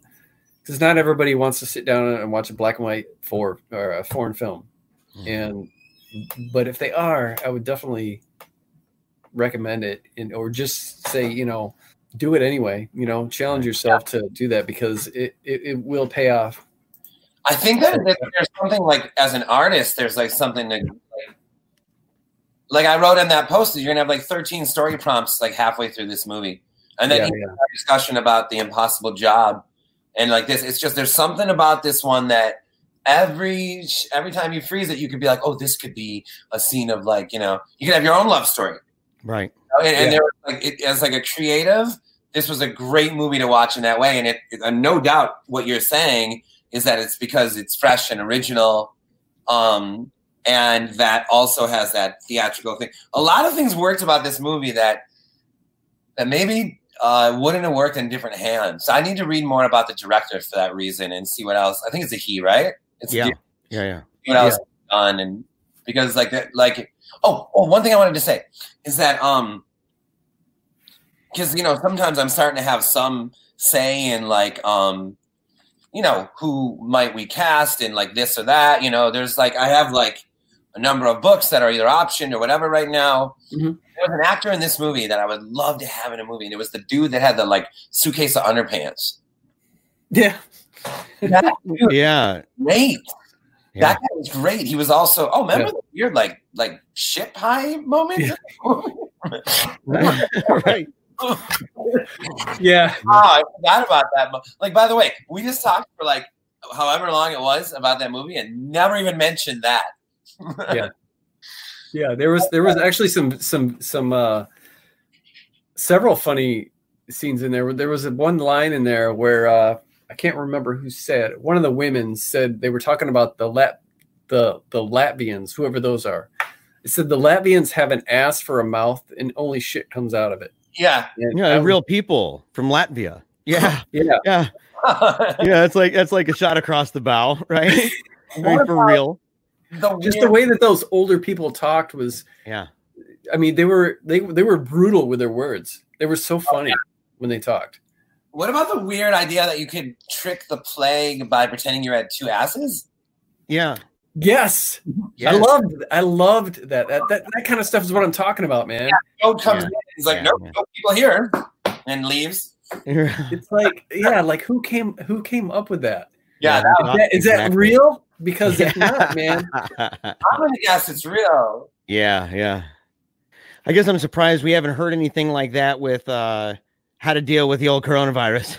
You know, we've seen people say, well, you just drink a lot of water. Like I've gotten the memes sent to me, and I don't want to name anybody, I mean, I love them, but I've had people send me memes where they're like, it's got the thing and it shows a guy drinking water and it's got the little virus shapes and stuff in the throat. And it says, if you drink 18 ounces of water every day, the virus will go into your stomach and die. And I'm thinking, I'm waiting for a meme that talks about the idea of, well, if you put pants on your head and pants on your bottom, then the virus will think you're not a human and will just go right past you. So I'm waiting for that, man. The 3 of us we're laughing now, but in like 2 weeks we have our pants on our head. Yeah. It's coming, guys. It's coming. We're desperate. So, Jeremiah, is there any moral that you that you walked away from after watching this movie? Yes, dude. Yes. You know, if I was a young guy, and definitely trying to woo a beautiful maiden, the last thing I would do would be to trust this very single old hag witchy lady talking about putting poop and armpit hair and sweat into some bread and then making it and giving it to her myself and insisting, oh no, it's chocolate. That would be like maybe the worst idea. And I definitely would not do that. So that would be the moral lesson I've taken from this movie, is do not make the poop, armpit hair, sweat bread loaf for the girl you're trying to woo. You stole mine. I did, dude. Well, it's hilarious, and that's so funny that Josh, he brings up. He's like, we went this whole time and we weren't even talking about the Duke. I specifically didn't talk about it. No, it's hilarious. That's perfect. Because both of you were kind of like quiet when I said that, and I'm like, yeah, that was weird, right, guys? I was like, what? You're like, how funny would that have been if we would have both been like, Josh, I must have missed that scene. What are you talking about? I had no idea there was a poop loaf. What did you see, Josh? The guy I love, he goes, it's shit. Yeah. I specifically didn't bring that. I mean, I wrote notes on that scene because it was hilarious. I mean, the dude eats his own feces, gets possessed, beats a couple dudes up, hurries up, and rapes some chick from eating his own. That crazy strangle cam. Yeah, it's great. Now, mine just climbed to a 3.9. I forgot about the strangle cam. Strangle cam. Or like screaming and like through the house. Yeah, there was a lot of original shit in this movie, wasn't there? Yeah. It's great. Okay. Man, I don't want to. I can talk movies, music all day long. I don't want to keep Josh anymore, but it's been fun though. Yes. It's been amazing. I've been thinking sorry to cut you off, Chad. Go ahead. Talking that I would love to do this again with one, because now that I have like a sense, I just feel like with like the research that you did into it, and then like I would like to do this again with like not like the most popular like The Exorcist, but maybe something more like The Omen or something that like they're, I don't know, it's something that I would be really prepared for or something. I feel totally fine with this was all wonderful, but it would be really fun to go like bonkers over something, This was all part of our plan, Josh. Yeah. It was all part of a master plan. We were like, how are we going to get him to like want to come back? In fact, and then we're like, we got to pick a movie that he's not as prepared for, and that way he'll want to come back. I really wouldn't be surprised, and you can leave this in there or not. I really would not be surprised if this show starts doing really well for you guys. I feel like you guys are really, really good at this, and it's like engaging and it's cool, and you're similar takes and personalities, but kind of coming from different angles and different insights. And it's like, it's really good what you guys are doing. I just wanted to make sure I said that before this was over. It's I don't really like the word impressed because it sounds like who am I to be impressed, but I am. I'm really impressed with what you guys are doing. It's great. It means a lot, man. Yeah, it does. Yeah. And dude, I mean, we've been 2.5, almost 3 hours, man. Hanging out. So I really appreciate your time. Yeah. Big time. That is fucking nuts. Okay. What are ways that people can keep following your work, man? Ways that people can get in touch with you and things like that. Well, it's really just Josh Malloran on Twitter, Instagram, and Facebook. And I hadn't used the website really much at all in years. And then about a month ago, right when I was sitting down to write a novel, and my webmaster asked me if I wanted to put there's a free short story up there. And he asked me if I wanted to put a new one up there. And I was like, well, yeah, I do want to, but I don't have one. And I also don't feel like writing one because I'm about to write this novel. And then it was like, well, what if we serialize the novel on there? Like, we'll put a few chapters a week. And he's like, yeah, let's do it. So suddenly joshmallerman.com has become a big thing in my life where I'm writing a book, giving it kind of a once over, and then posting the chapter. It's as close. I think it's as close as you can get to writing a book live without literally doing it in front of someone, and that sounds like complete madness. So JoshMaillerman.com actually has a serialized novel that's 50,000 words deep already. I mean, and there's a soundtrack, brilliant soundtrack that this guy from Atlanta, Chris Campbell, has been doing. He's at like 53 minutes. There's poems. Shane Douglas Keene has been doing chapter by chapter. So the website has actually become really exciting right now. But otherwise, it's just my name, 1L, Maillerman, Josh Maillerman, on Twitter, Facebook, and all the other stuff. Well, It's been a real pleasure, man. Make sure July 21st to pick up Mallory. Sequel to Bird Box. I'm sure it's going to be great. I've seen arcs going around. I get jealous every time I see one, but when it comes out, I'm grabbing a copy. I can send you the PDF tonight if you're into that stuff. Will it be small print on the? I don't know. Yeah, I think it would. Yeah. I know what you mean. Yeah, no, I can't do that either. I just tried that. Somebody sent me an arc recently, and I struggled on my Kindle to read it, and I won't read it on my computer, man. I can't stand reading it on my computer. So thank everybody for joining us. Yeah, we definitely love it. We are glad you've joined us, and we appreciate the fact that Josh was here. Of course, make sure to go and find us at Paleo Cheese. That's PaleoCheeze. And you can find us at Paleo Cheese on Instagram, on Twitter, on Facebook, and on YouTube as well. And so make sure to go on and do all that. And you can email us. Email us at paleocheese@gmail.com. It's Bazong, the weird and wacky fiction podcast. With me, your host, Mr. Frank. Every Monday, we're talking to everyone who's anyone writing weird and wacky fiction. So if you enjoy reading funny and strange books, or you enjoy writing funny and strange books, join us on Bazong each week to learn along with Mr. Frank. Bazong every Monday, a part of the Project Entertainment Network.